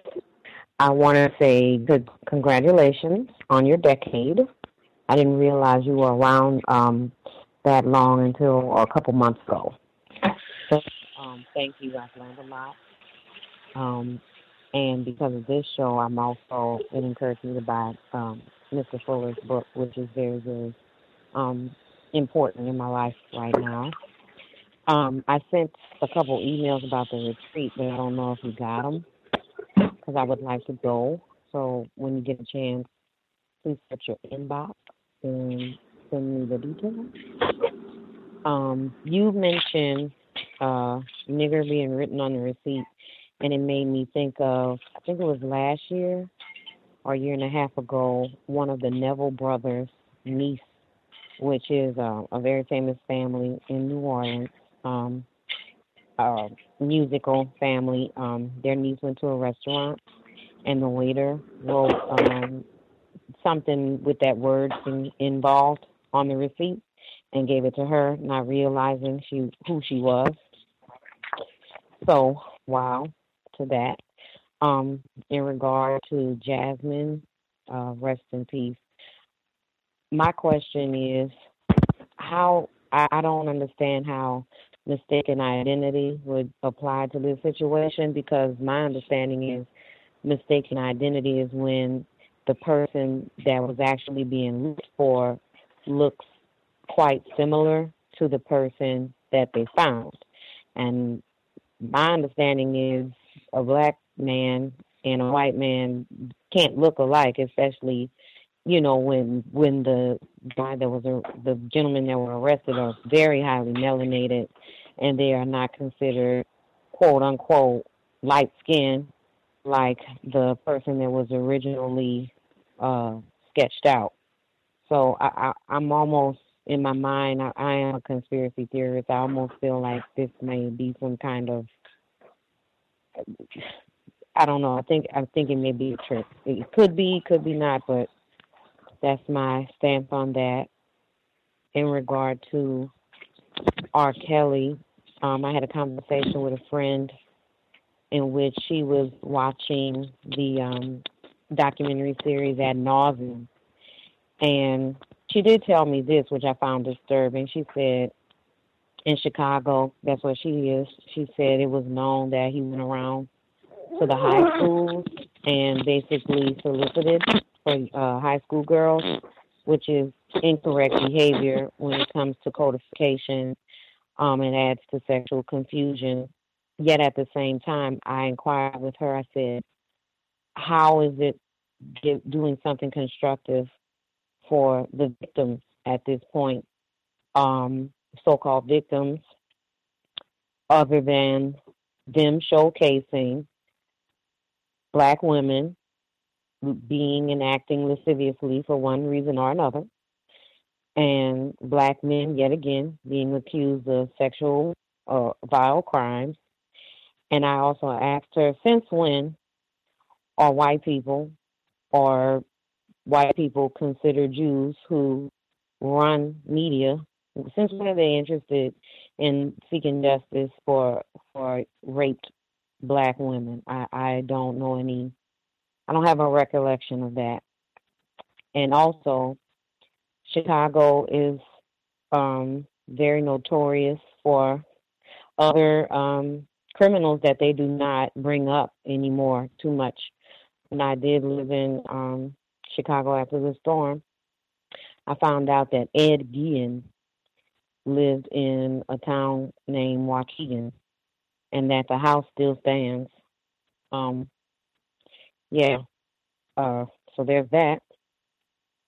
The farm food segment made me think of a conversation I had today about nutrition with an older lady. She said her leg was hurting her really bad. And I asked her what about it was hurting. She said, the muscle, it just feels real tight, like I'm getting a Charlie horse. And I told her, you're dehydrated and you've got to up your water. And, you know, we talked about it some more, that and other things. And it just reminded me how when I go into the schools and I teach, whenever there's no lesson plan and I'm able to deviate, I go over nutrition with the children and explain to them that food is medicine. And if you take in the proper foods and water, that you'll have a longer life and your brain will function better. And a lot of the kids say, why doesn't anybody else tell us this? And I have to say, I don't know, but I'm here and I'm telling you. And also, I realize that with adults, a lot of adults have gone through life not understanding the same premise that food is medicine. You must drink water. in order for your body to function, because, you know, basically when a person gets a Charlie horse, it's the body pulling water from muscles in order to keep the organs hydrated. You know, so it's bad. It means you're severely dehydrated if you start getting Charlie horses and muscle cramps.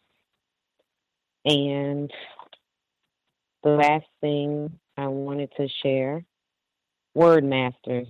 And I know I mentioned on the workplace racism, you know, that white people, they understand the value of, or they understand how important it is to understand and speak Spanish, yet at the same time make fun of people that speak Spanish, calling them beaners. But they will they're planning on mastering that language by, you know, having these immersion classes in the schools for their children to be bilingual. And the second part of that, as far as word mastery, I taught a fifth grade class and was basically telling the kids, hey, you really need to master this language that you say is your native language that you speak and write and read. Because I saw a movie not too long ago where a man had a company for payday loans, and he was able to deceive people into paying 300 or 400 times what the original loan was because of the words he used in the contract. And a young fifth grader, white male, said, well, you know, what he did, there's nothing wrong with that. I said, why is there nothing wrong with that? And he said, well, it's not on him if they don't understand what was in the contract. That just means, you know, he was just able to get away with it. It's not deceit. It's just they don't understand it, so he can do it. So I said, well, just because you can do it, number one, doesn't make it right. And then I said, apparently something was incorrect about it because he was tried by the Federal Trade Commission, and he's in jail or he's in prison for at least a decade.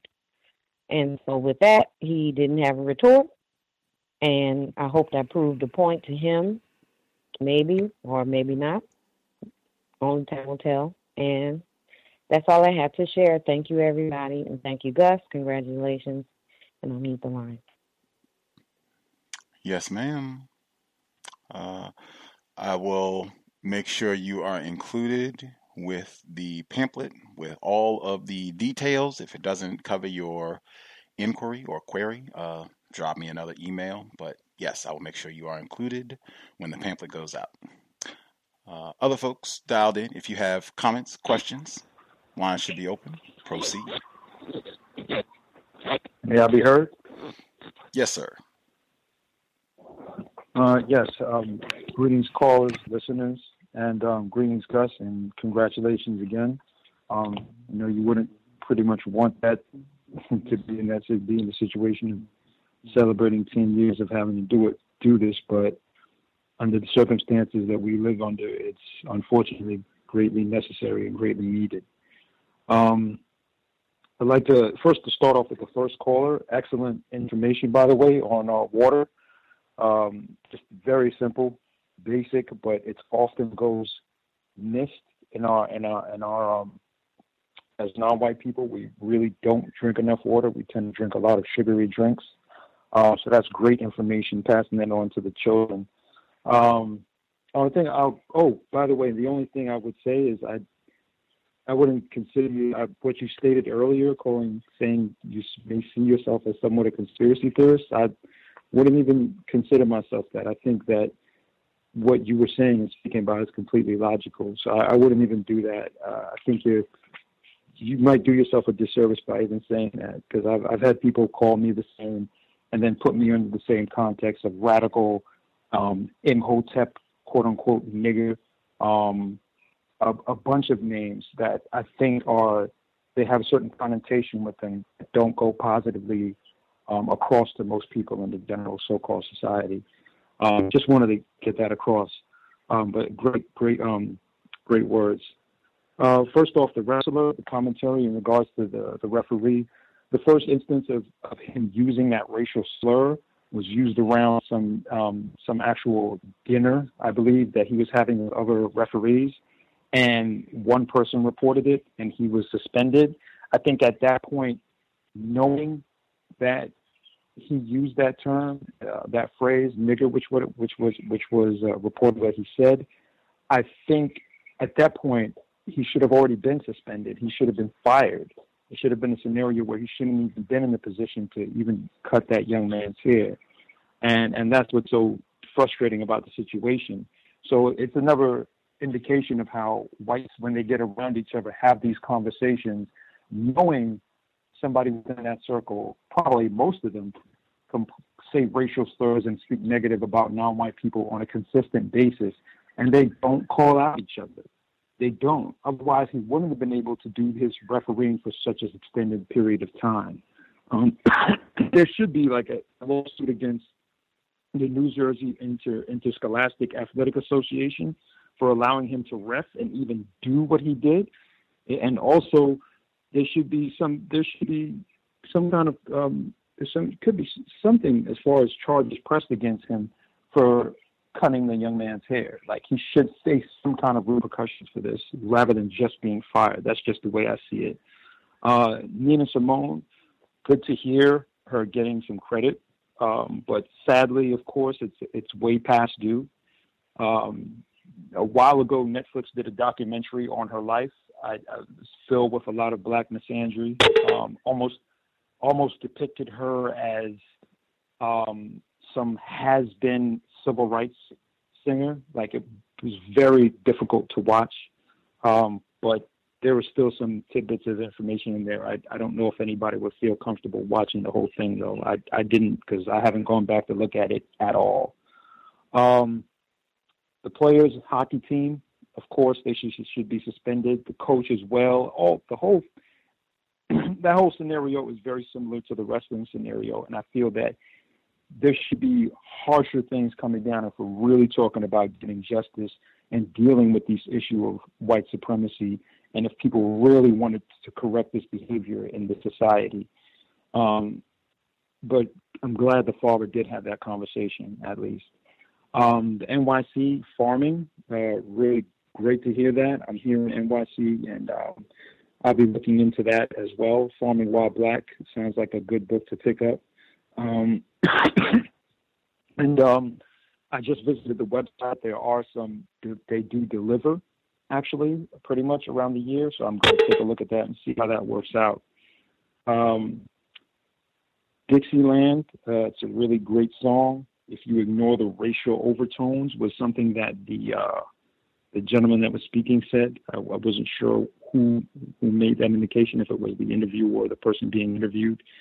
It's sad that it's sad almost that they brought the black female out and had her almost like Mr. Malcolm X spoke about this, about how they would have one hand, one non-white person speaking about an issue, encountering racism, and then they go back and ask another non-white person, and they would give a completely opposite perspective on it. And it's almost like it's very deliberate, and it's a very good way to cause confusion and conflict between two people within the same group who have the same enemy. And it's very evident within that interview. R. Kelly, very frustrating. I think you pretty much summed most of that up already, though. But I would say this, and this is something that doesn't get spoken about, is that if we're really going to address R. Kelly and the issues that we're seeing that he's done, ultimately what needs to be done is to look into how it even transpired, if that's really the case. And then you're going to have to deal with the fact that he was molested as a young child as well by his sister. And then if you're going to deal with that, then you're going to have to address what Dr. Tommy Curry spoke about in regards to rape among young black boys. And then you're going to have to deal with the historic premise where that comes from, which is dealing with rape among the black community by white people, slave owners during that time and era, and how it's continued and basically basically, I can't use the word, I shouldn't say infected, but it's basically caused a lot of damage within our community up until this day.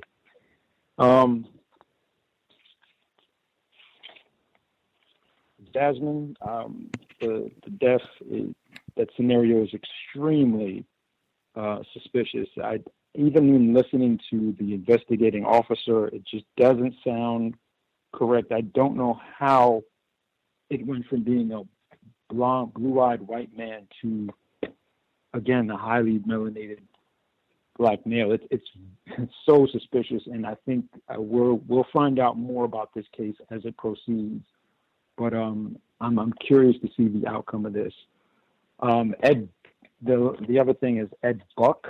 I think you played a really good clip in regards to the reading from Dr. Curry as far as black males and how their death is just chalked up like, oh, that's another one. And we don't really address how it happened. We don't really address who it is that this individual was, and how they came to this. But ultimately, basically, they talked about instead the drug problem. And two last things. I'll try to make this quick. The Blasio administration is opening up more jail cells in New York City, 60,000 quote-unquote cages for black and brown communities all over New York City. So instead of opening up more housing in New York City, they're having more jail cells in New York City coming to the forefront. Leave it there for the moment.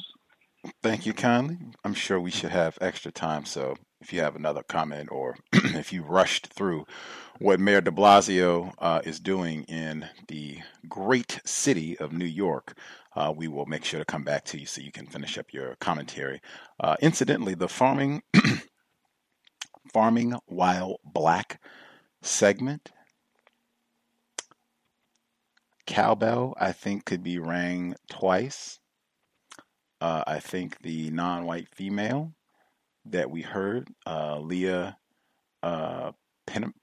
Perryman, I think it is. I might be mispronouncing her last name, but she, from what I saw, the photographs, she looks like she could be married to someone who is classified as white, and she looks like she might also have a white parent. It reminded me Lacey Schwartz, Cal's Decade, if people remember Lacey Schwartz. She was on the program back in 2014.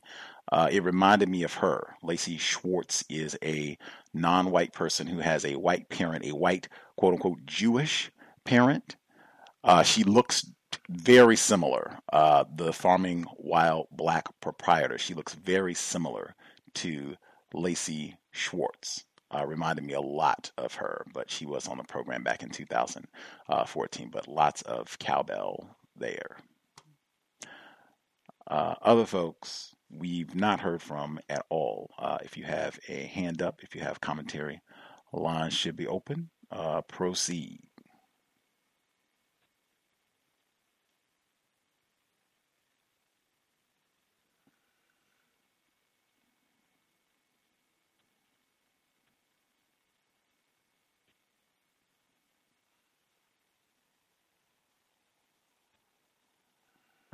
Can I be heard? Greetings, retired greetings, retired firefighter. Hearing from you again for the first time. Greetings, Gus. Greetings, everyone. I see you reported the Groveland 4 case.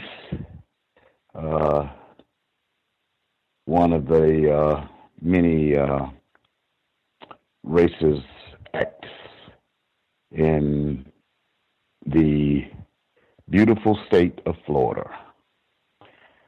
As I predicted, the wife of the new Broward sheriff is a white female. I did some research through this company that he reportedly owns with his wife, Holly. and Holly is a white female. They had in the presentation on the computer of the business the employees, and other than himself, the Broward County Sheriff, the only other black person is a black male. All of the other employees of this business they appear to be white. It may be some others who would be non-white, but none of them look like they would be non-white black people. DCS program operated today, primarily went over places in the world, the continents, and gave a little bit of history about the original inhabitants of this part of the world, which is called the Americas.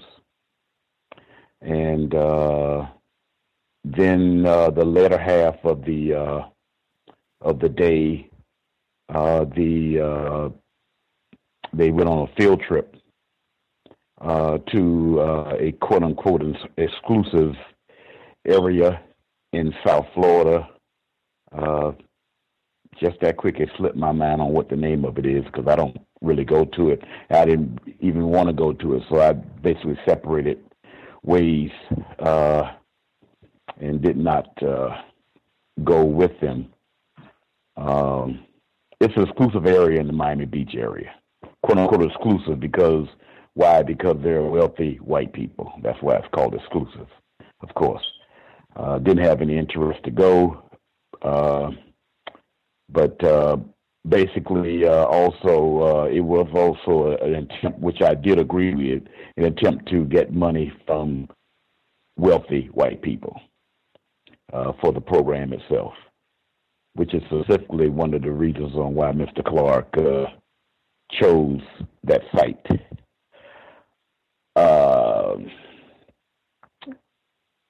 And I'm trying to think, it was something else, but nevertheless, I'll just continue to listen. Thank you. Much obliged, retired. Oh, there it is. There it is. Yeah, I just remembered. Because you were talking about the airport. Just wanted to give an update on that. Is it okay? Let's hear it. Yes. Actually, what was closed was a concourse, not the entire airport. At least that's what I was assuming when you were telling me about it. It was actually a concourse.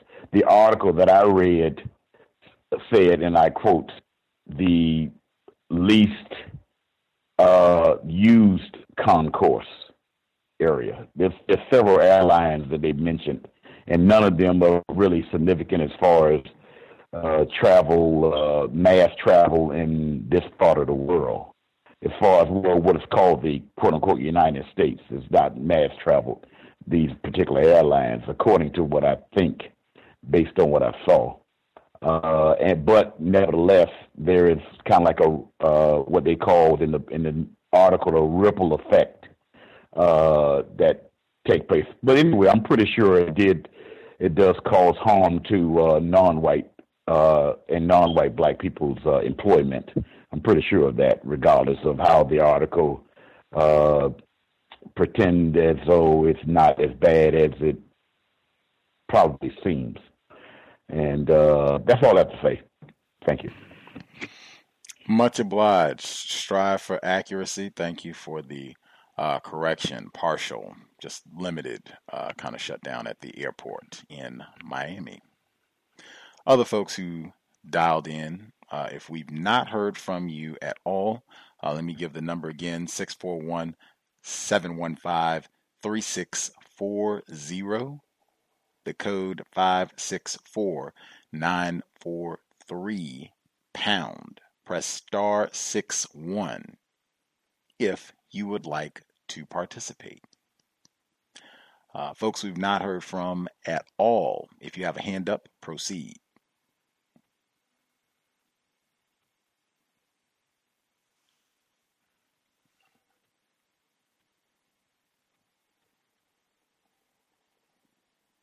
Can I be heard? Thomas in New York, yes, sir. Good evening. Good evening to all the callers. The clips again, Gus. The guy leading the marching band, the Dixie song, he said the Dixie song was a great unifier. The college called Ole Miss, James Meredith. Their name is the Rebels. I wonder who was the Rebels during the time of old Mississippi, But I think that if you played any band in college after their team scores a touchdown, regardless of what song they played, it'll be a great unifier. So I don't think that you put that in a very good context. Talk about racist. You got Carlton Coon, you got Ernest Hooten. The science used by whites to have scientific justification to practice racism against blacks is eugenics, and today it's called the Human Genome Project. People are still giving their DNA to these people. I don't understand it. Ed Buck. I was listening to Tariq Nasheed's program, and a gay black male called in and claimed this guy Buck is notorious for picking up gay black males, and a lot of them I never heard from again. The story he said was that he gives them meth in an injection form, and so this guy Buck has killed 2 black men. Epstein, sex predator, still free on the Virgin Islands. Harvey Weinstein, Ben Roethlisberger, multiple rape allegations. You mentioned Kevin Spacey, Sandusky raping little boys. And of course, Charlie Sheen reportedly passed off HIV to multiple women.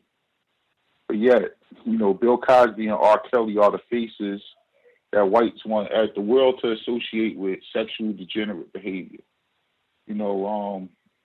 It seems like black people are falling for it yet again.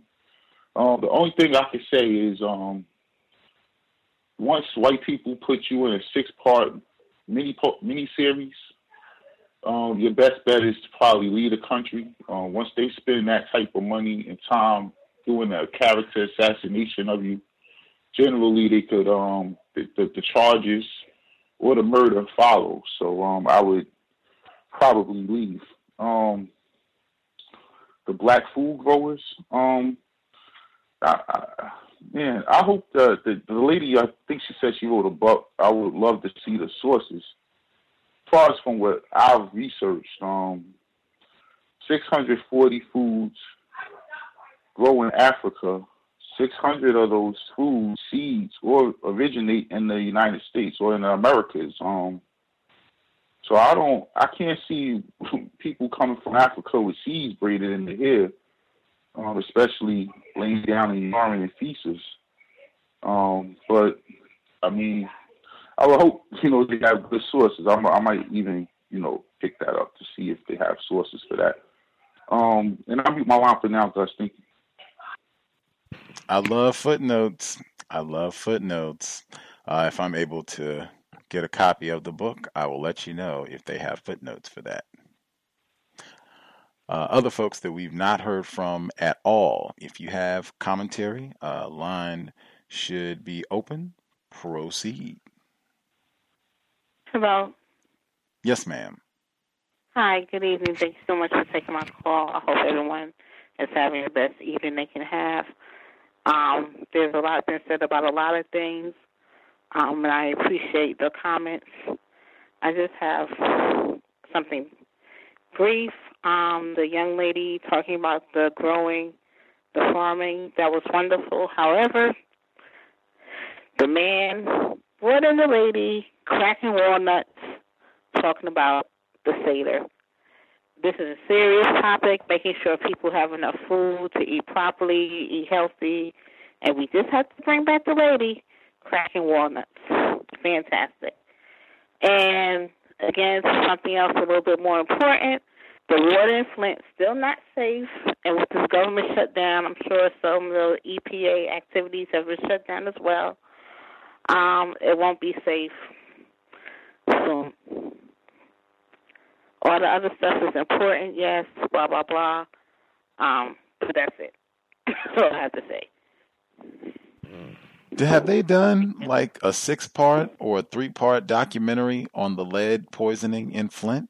Is that on? Not that I know. I've seen snippets hour here, maybe on YouTube, but I was just looking, again, trying to, what's going on with Flint?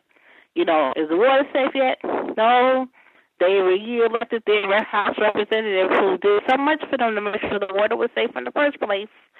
And yes, the water is, according to a local source, because of course this is not national news anymore, and the local paper, still not safe. Got to worry about R. Kelly.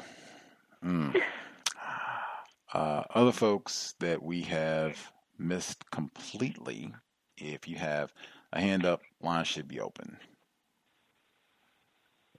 Can I be heard? Mhandisi, yes, sir. Yes, sir. Greetings to you. I had something I wanted to say about the chemtrails that are continuously put in the air. White people, ice albinos, are putting chemtrails in the air, chemical trails coming from airplanes. They pump it out of their airplanes, and they are blocking out the sun. They're doing it every single day. It makes it very, very cold. It snowed in my area recently. There's still snow on the ground. However, the day before the snow, they flew airplanes in front of the sun, and then the sun was completely blotted out. It was just not completely blotted out. It was a circle of cloud just surrounding the sun. And then you could see that other clouds were around, the chemical clouds. What happens is they then spread. Well, so it's very, very, very cold. And it continuously is getting cold because white people are blocking the sun. We need the sun for life. This should be a very big concern to everybody. We need the sun. The sun is being blocked out. The reason white people are blocking out the sun, there's a couple reasons. The two reasons that are major reasons is, one, without the sun, black people die. Two, without the sun, white people are able to propagate a little more, or they're able to continue on Earth a little more, a little longer. We need white people to stop putting the chemtrails in the sky. Even if we were to go to absolute war, how do you say when there's more killing, when we would call it a escalated war? When airplanes are starting to come down and shoot at you, you probably want to shoot at those airplanes, but shoot at the slow-moving airplanes spraying the chemtrails in the air. Those chemtrails are killing us. The chemicals are coming down. I'm outside right now breathing in the chemtrails. It has to come down. It's heavy particles. It's causing a drought in Africa. It's freezing this part of the world. It's killing black people. It's allowing white people to continue on Earth unnaturally. They're albinos. They're albinos. We need to solve this problem. We need to warm this planet. We need to continue to live. We need the sun. Thank you. Much obliged. Was there a suggestion? Just yes, ma'am. Just give me 1 second. Was there a suggestion? I just wanted to make sure I heard if individuals were going to discharge a firearm at the planes that are discharging chemtrails. Was that a suggestion, or I just maybe I didn't hear it correctly? See, I don't know how to say things. You know, I don't. How do you say we're at war and people are killing us, and then you should stop it? You know, I'm not trying to. I don't know how to say things. I was trying to say if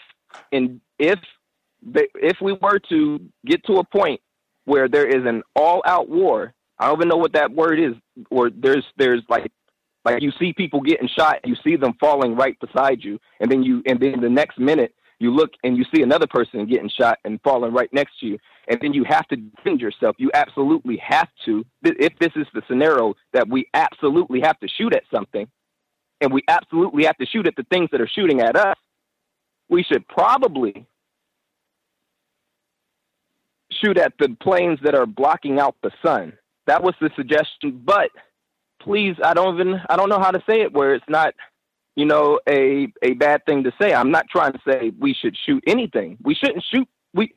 There shouldn't be violence. I don't know how to make this sound any better, but you know, we need the sun.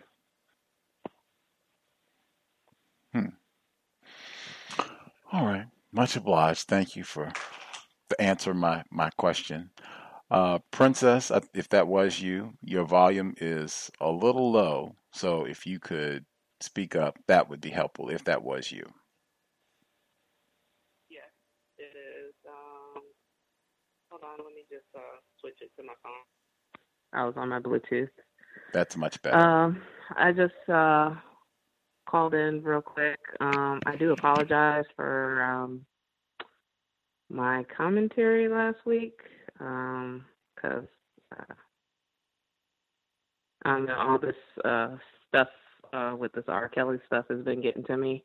But I did want to let you know that as far as the other caller was talking about the Flint water crisis, it looks like they had just announced at the beginning of this week a contractor that's owned by a black female that they are assuming the role of replacing all of the pipes. It's let me look here real quick and see the name. The name of the contractor is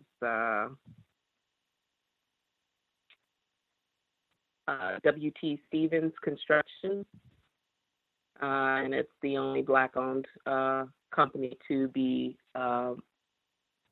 awarded a service contract to replace the contaminated water pipes throughout the city. So they're pretty much ready to go. They're getting, I guess, newly released. From what I read from the article, they got people lined up.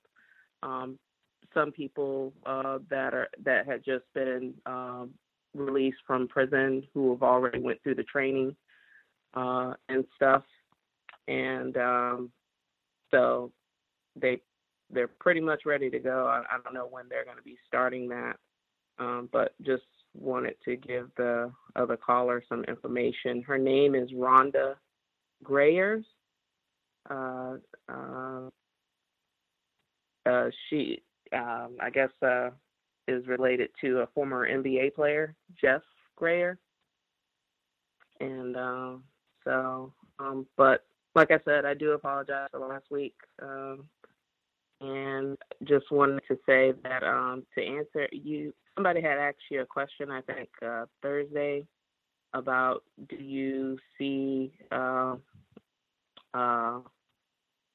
you think that black males or black females have it harder in the system of white supremacy? I think you had indicated that you wasn't sure. I would say from what I've been gathering, because my Facebook page is up under a surname or a male's name. And since this whole R. Kelly thing, from what I can gather, I would say that,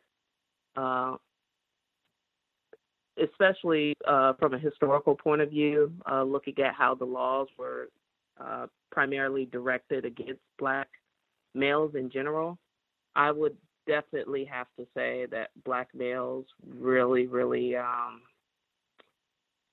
have it far worse. I know that might upset some people, but I'm just looking at it as far as how the laws have been geared specifically towards black males.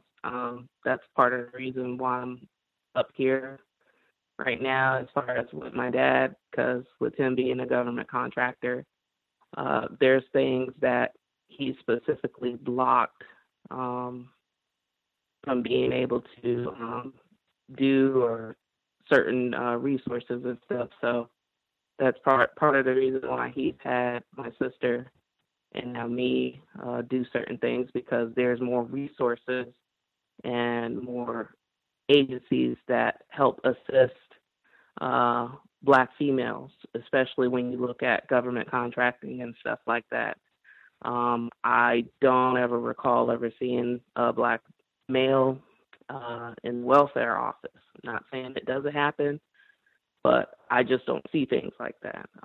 Even like having platforms like this, I do not see large numbers of platforms where black males have a place to go to voice their concerns, whether it be, mental health, bodily health, whatever the case may be, even when we talk about sexual abuse stuff. So that's just something that's kind of really been on my mind, because like I had shared last week, my dad, because, he's been a single parent father, for quite some time. And even when I notified people of me being sexually abused, I know that kind of took a toll on him being a single parent father, because I believe, especially when we were stationed in Bermuda, he was always looked at with suspicion. And growing, as I got older, that kind of bothered me, because he had to live like that, because, people would assume things about him because he stayed to himself, or, did not have too many women here and stuff like that. So I just would say that for black males, I commend you guys, and I'm just sorry for what you guys have to put up with. So, but I do apologize for last week, because it kind of got to me. I'll be fine. Much obliged. Thanks, Princess. That was Thomas in New York, incidentally, who asked that question. Let's see. Other folks that we have missed completely. If you have commentary to share, line should be open. Proceed. Can I be heard? Yes, sir. Hi, Mr. Gus, and to all the listeners and callers. This is Naeem calling out of Brooklyn. I called some months ago, and there's a lot that has happened in that time. One incident in particular that I'd like to report on, which has been a theme that has been running through the past couple of programs, has been health. And for me, there was a combination of that with a heavy dose of racism as well. My mother had been hospitalized during the hard days, so from before Christmas through the New Year period, and she had a multitude of different ailments.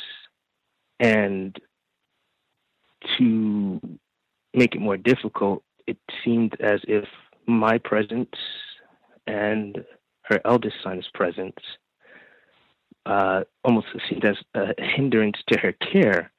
There are a series of events that happened immediately starting from when we had arrived to the ER. She was taken to the ER, and the racism began immediately. So the first thing that happened was when we had gone in, the nurses had been tending to us, and then there was a shift change, and so I had to, the new nurse came in for the night. That night was looking for us. They called up my mother's name. She couldn't find us, and so me trying to be helpful, tried to call out to her because the ER was kind of noisy, surprisingly. And so when I did, my voice kind of carried, and I don't know if it's noticeable through the line, but the bass kind of it's pretty serious. And so when I did call her, it was a white nurse, and the look that she gave us, her head whipped around and her eyes were bulging. She was like, "Whoa. You were about to rape her."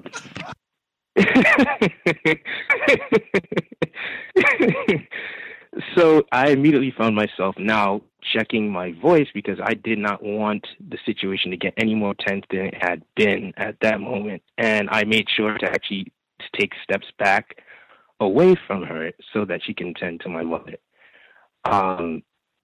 The next couple of days were filled with, I'll go to the ones that were most notable. There are several. It would probably take a couple of programs to go through all of the incidents that happened in that 2-week period. So the ones that were most noticeable was my mother shared a room in the cardiac wing of the hospital with what appears to be a white lady who also had the same symptoms as my mother. My mother had she had a stroke and was also experiencing some cardiac problems. And the lady's child, her daughter, had come in, and me just being courteous, I generally had built up a conversation with her because I wanted her to know that I knew she was there and present and that she was going to be seeing me. And so she would have to just deal with that.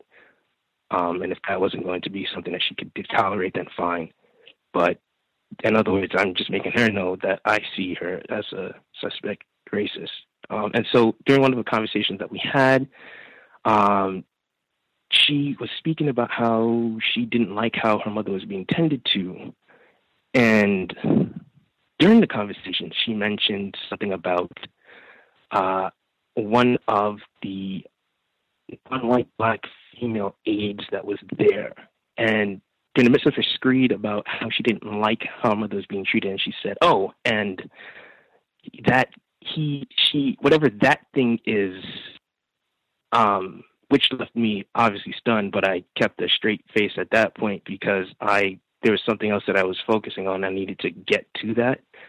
But then after she said that, she then shifted the conversation to, I don't like the way that the lady, one thing before that, this is the quote that has stuck with me. After she said that, she said, I understand that folks might not like the way I do things, but I want what I want. And to me, that was the most powerful statement that I've heard, that if there's anything that I could think of that best encapsulate what racism, white supremacy is, it's that I want what I want. So then she then proceeds to say, I don't like the way that you were talked to the other day, referring to a suspect racist white speech pathologist and how she had dealt with me when she'd come to examine my mother. I immediately started in my mind just laughing because I found it funny that she was now critiquing somebody who performed the same exact thing that she had just did. And it seems as if there was no conscious awareness, or rather, it almost felt like it was almost like you didn't understand. I'm not finding the right words to describe, but I'm certain that you could sense what I'm trying to get at this point. It was amazing. I tried so hard not to laugh because that exactly is what a suspect racist would do.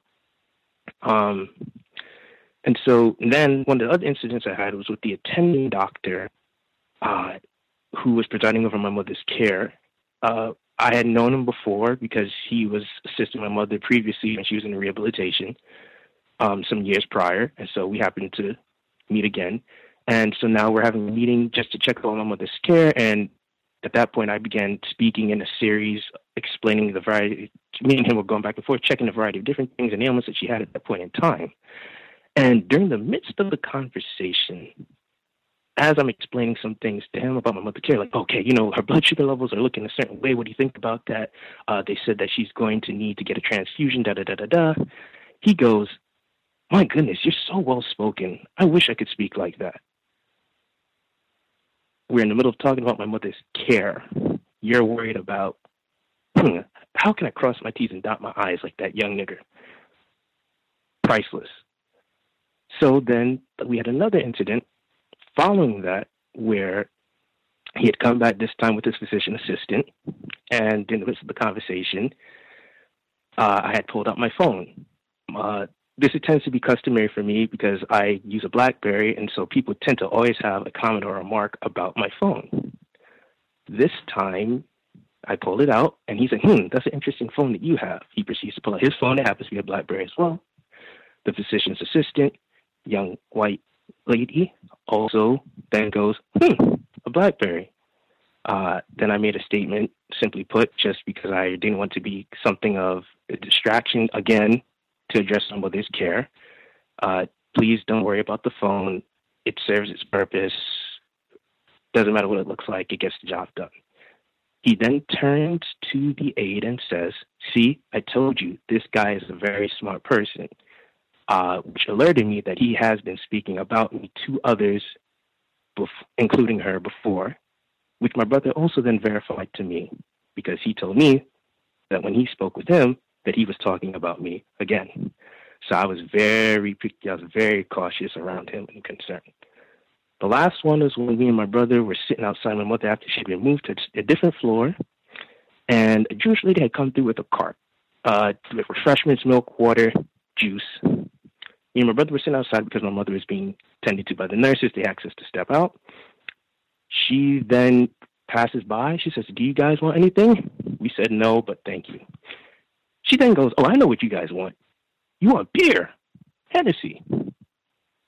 My brother lets out a nervous laugh, and I had a mask on my face at the time because I was battling a cold, but I stared at her and let her understand, okay, no, that was incorrect. And she seemed to pick up on that because she then left her cart and tried to come back to us and said, nothing makes it better when you're in the hospital. So that was a wonderful time of the year for me. Thank you for listening. Doesn't get any better than tacky. Amen. Much obliged for sharing. Slick talking niggers in the hospital. That's so important. I say that, we say that in the context of workplace racism, but I say it applies in general in the system of white supremacy. We are always under surveillance, and I've said that consistently. The thing that whites talk about most is the niggers, us. That's what they spend the racist jokes and all of that, even in the hospital where you're here caring for your mother. And my apologies. I hope she's doing exponentially better and is done with all that. You all are moving forward. But yes. Is it possible if I could just add one more thing, because I just remembered it? It's real quick, but it's very interesting. Yes, sir. Thank you. So one of the incidents that happened now after my mother was being discharged, so to answer your question, yes, she is doing better. She was being transported, and so at the time she was being transported by a young black male who I'd become familiar with, and during that time he started elaborating some of the incidents of racism that was happening within the facility. One of interest was that there's a family room that was supposed to be open and accessible to every one of the patient's families to go and get snacks on and so forth, but however, it had a combination in Hebrew that can only be accessed if you knew Hebrew and understood the code.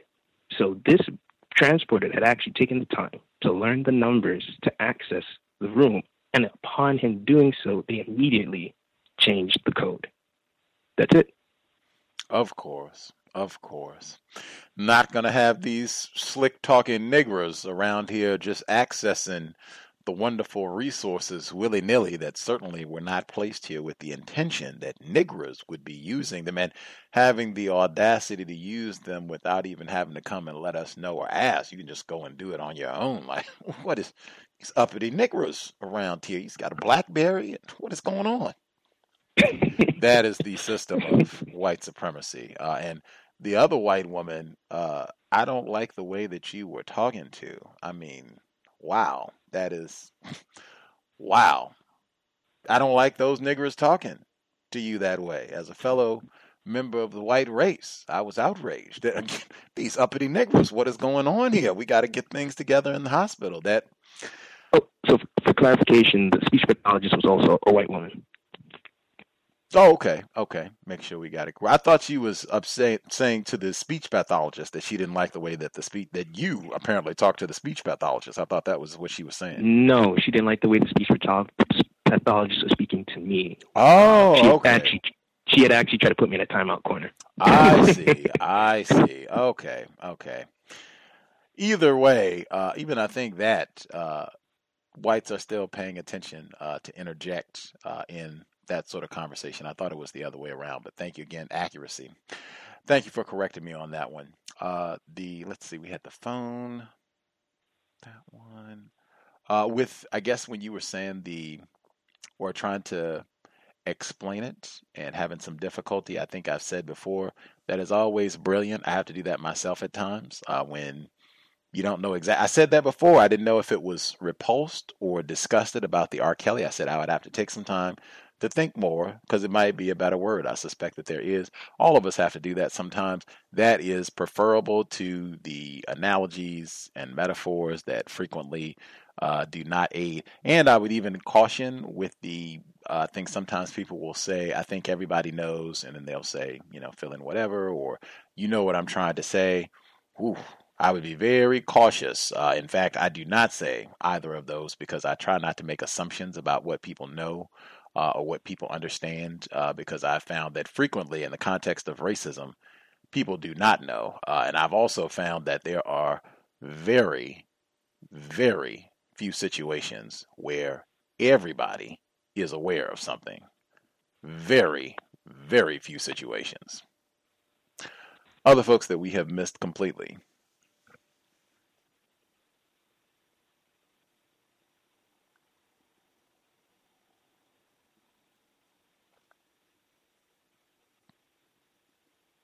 Emmy the Radiant up late past her bedtime. Did we nab everybody or making sure we miss anybody? Could I add one more thing, guys? I reckon so. If we have folks that we missed, because it seems like there are other hands, so if we have folks that have missed completely, make sure you are not lollygagging to the end. Did you want to get your other comment in, Princess?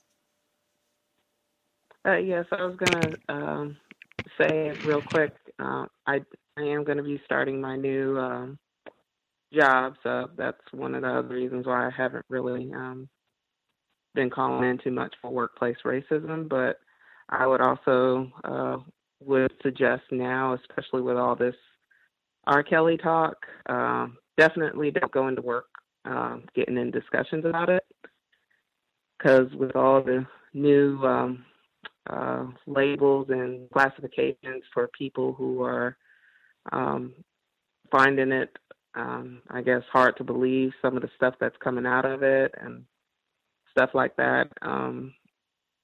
It'll just be best for people not to engage or get into conversations about it at work. Just to play it safe. Great advice. Workplace racism Fridays, 8 p.m. Eastern, 5 p.m. Pacific. I would give them the who? Or who? I don't even know who that is. And go right back to work. Did we miss anybody? Anybody that we missed completely?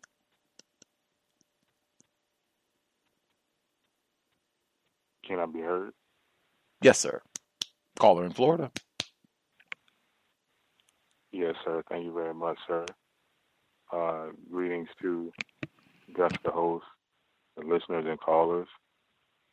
I wanted to start out with the segment on Jasmine Barnes and the person, I guess he announced himself as Hispanic. and I guess he was questioning about the phenotypes or the features of blue eyes, and I guess asking like, how can somebody get this wrong or something like that. I don't know if this may be a comparison, but I remember I don't know if this was reported on here, but it was a story a few years ago where there was a young white child that I guess disrupted what I believe her older sister was saying, that their house was robbed and they tried to blame it on a black person. And she was like, no, like, what are y'all talking about? It was it was your boyfriend, and I think she was like, I don't know, 4 or 5 or something like that. And obviously she hadn't been refined yet. So that I was thinking about that story for some reason. So for them to come out saying that, like, yeah, the teenager said this, and she's older, so they're just gonna discredit what she saw. Like, nobody was there but the victim, so how can you just discredit that? I mean, I understand we're in the system of white supremacy, but that was definitely interesting. In the segment with I think they was playing a sport and they were defeating, trouncing the other team, and they were being called racial slurs, and the father was like, hey, you just gotta be able to just get through it, and but that's a lot to fest up. But see, that's the systematic and reinforced victimization that we're put through, where we are misinformed about our current situation. So, as parents, I don't think they know how to explain what's happening. So I think it's constructive about how you react, but I think it's just that thing about not just being a black male, but just being a victim. It's okay to say, like, I'm being mistreated, like, I'm a victim, even though they white supremacists try to, with their media and everything, well, stop embracing victimhood. But, you have victims of other sorts not embrace, but say they are victims. And even myself, it's like I have to analyze myself, like, oh, am I quote unquote angry black man, not man, angry black male, because I've been brainwashed so much.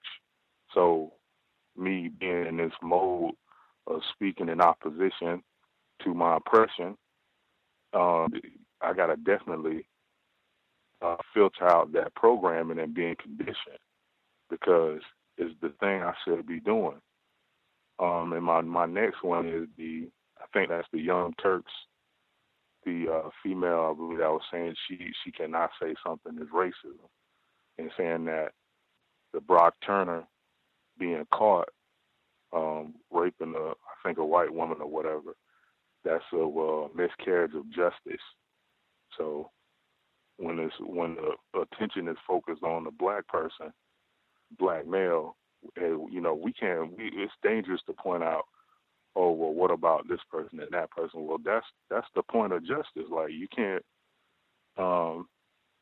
pretty much penalize black males in a context where it's happening on a grandiose scale with white men, and even with pedophilia. Now, if anybody noticed, when they do these, what they call so-called operation things, the thumbnails that come up, at least from Florida where I'm at, white men dominate the presentation and the display. So that's all I had to share right now. Thanks for allowing me to share. Excellent point.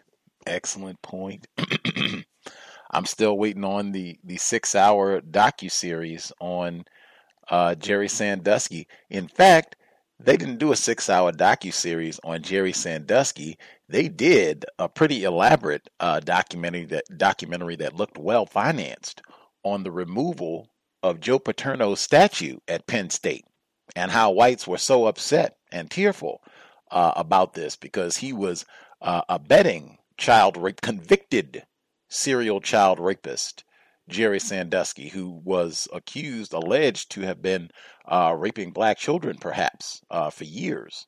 But Joe Paterno aiding and abetting in all of this, even by his own testimony before he died shortly after all this came out in 2011. But I haven't seen a 6-hour documentary series on ESPN, Penn State, big football program. Where's the ESPN documentary on Jerry Sandusky in the 6-hour series? Give us the O.J. Simpson type time length.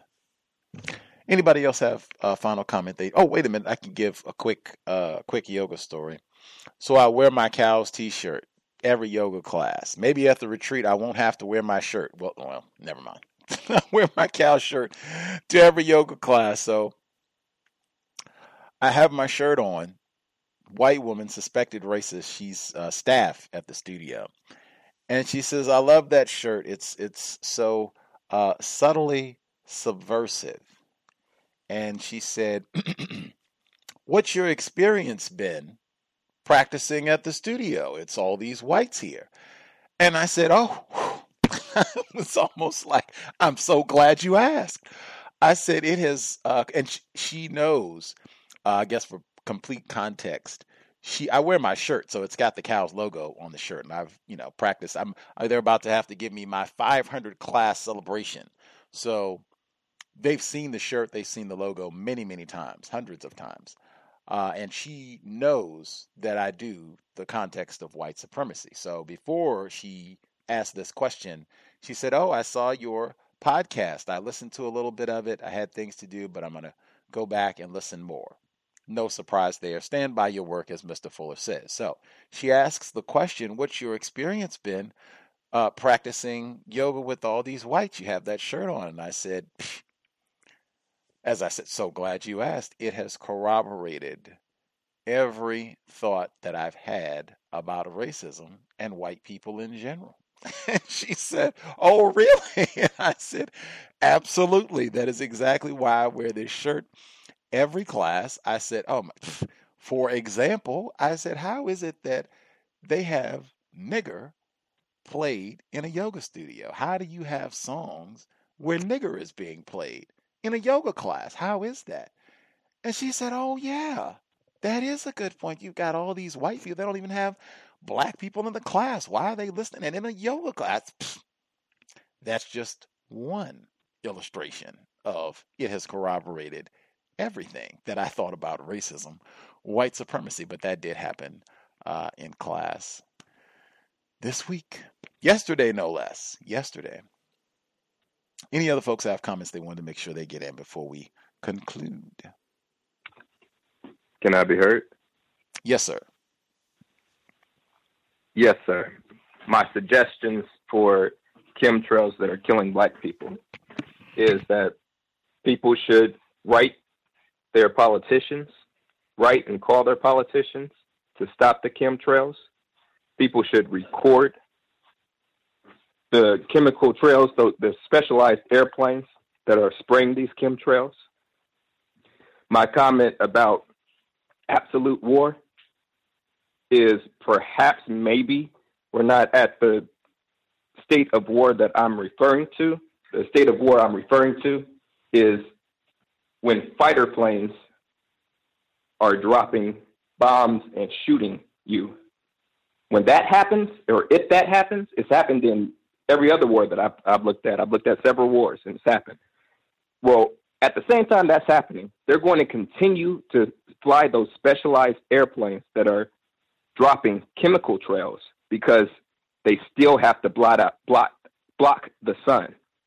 My suggestion was to stop the chemical trail planes, even more prioritize the chemical airplanes over the fighter airplanes.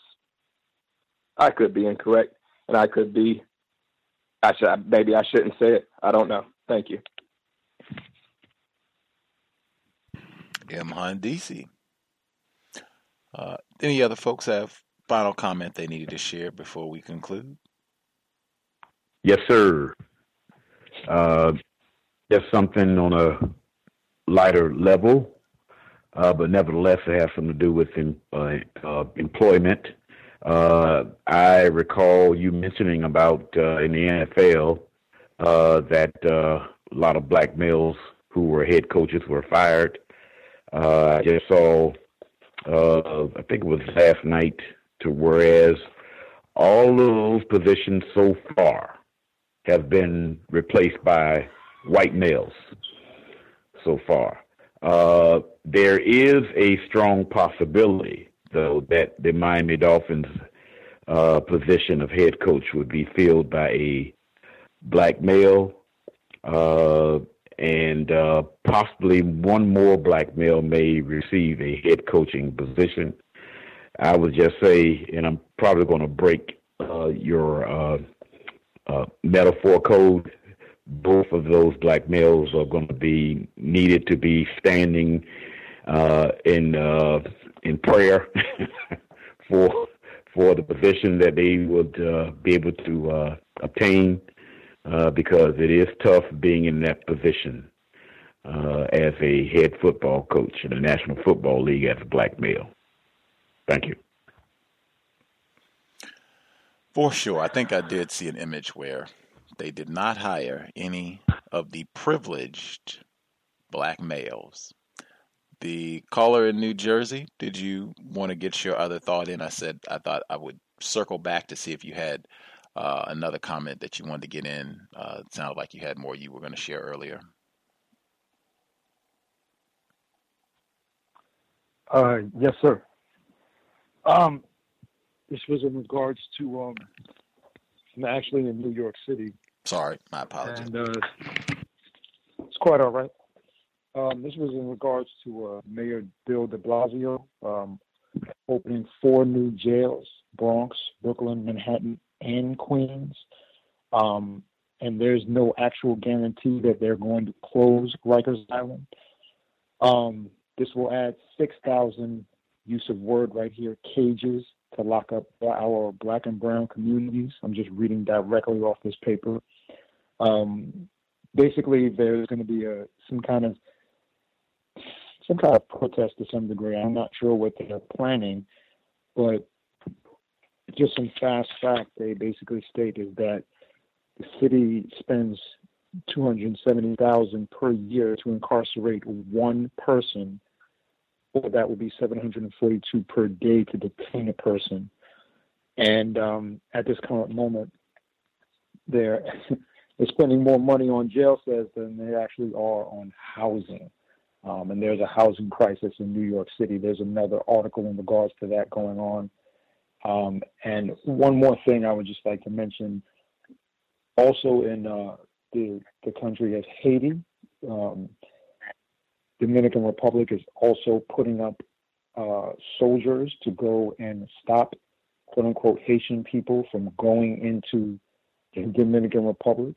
I find it interesting that they're taking the same steps that our so-called president currently is taking in regards to border control. But this is obviously normal in the system of racism, white supremacy. And that was all. Thank you. Oh, wow. We almost had additional yoga racism stories. Wow. Yoga retreat. We should make time for that at the C.O.W.S Yoga Retreat for the black yogis that are out there to share their experiences with white supremacy racism at the yoga studio. And Emmy, doing her yoga brag, she has done 24 classes in 7 days. Very, very impressive. Wow. That's like teacher training type numbers. Wow. I had a quick question. Quick question, Princess. Where is this retreat going to be at? Tennessee. In Washington State? Tennessee, said earlier. Tennessee. There will be a pamphlet forthcoming. You can send an email, and it will have all of the details, February 21 to February 24. There should only be 15 slots. I am still a curmudgeon, and I am not sure that I would do well. Not that, there are legions of people like, oh, yes, we, cannot wait to come hang out with Gus, but just I am not sure how well I would do if it was, a whole lot more than that. So the number is 15. Yeah, just to make sure that we get that. And all of the details will be in the pamphlet. I will mass email all the folks who have emailed me. If you are interested, I'll make sure it's posted. But February 21 to February 24, room board, all of that will be included. It is plant-based eating, again, so that people have correct expectations. That means no honey. People who have addictions to that, save the bees. And that is 3 hours. We will be here in the week. Check the schedule for the latest broadcast. Oh my goodness, I forgot the book club. So we ended Dr. Curry's The Man Knot. I was not thinking of, I'll post on online as well for the new book. I said Mumia Abu-Jamal live from death row. I am not reading anything for a while, so a listener would have to narrate that. I don't think there is a audiobook for live from death row. We could look at Michelle Obama's new book. I'm not excited about it, but you know. Sundown Towns, I do think that is a book we should read. James Lowen. And there was one other text. Oh, Incidents in the Life of a Slave Girl. That was mentioned in Pam's book as well as Dr. Curry's text. And I think we only had one person who said they had read it. And I had been thinking for years that that would be a great text to read on the program. So we will see. You can cast a vote. I'll share and we'll have a decision made by Tuesday. That way people will have an opportunity to get the book who want to participate in the book club. That said, much obliged to all the folks who participated. I hope it was worthy of your time and energy for a Saturday evening. Be as safe as you possibly can. Sobriety would be best under conditions of white terrorism. There are a plethora of illustrations of whites terrorizing black people. Let's really try to do all that we can to make sure our brain computers are functioning optimally so that we can make great decisions to keep ourselves and any folks that we are responsible for as safe as possible under very dangerous conditions. War is being waged against us. Let's make sure our behavior reflects that accordingly. In addition, let's make sure we're buckled up every time we are in a vehicle, driver or passenger. Let's do all that we can to minimize contact with raping race soldiers like Daniel Holtzclaw.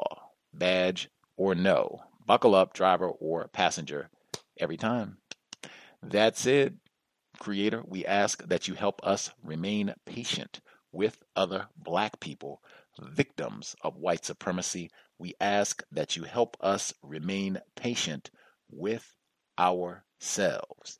Remind us to demonstrate the highest levels of black self-respect at all times, in all places, each and every time we are in contact with another black person.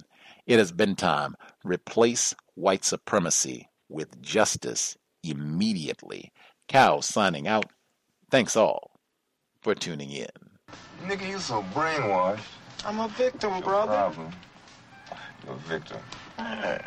I'm a victim of 400 years of conditioning. Shut up.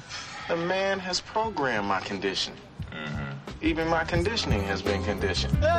Judy was boring. Hello. Then Judy discovered ChumbaCasino.com. It's my little escape. Now Judy's the life of the party. Oh, baby, mama's bringing home the bacon. Whoa, take it easy, Judy. The Chumba life is for everybody. So go to ChumbaCasino.com and play over 100 casino-style games. Join today and play for free for your chance to redeem some serious prizes.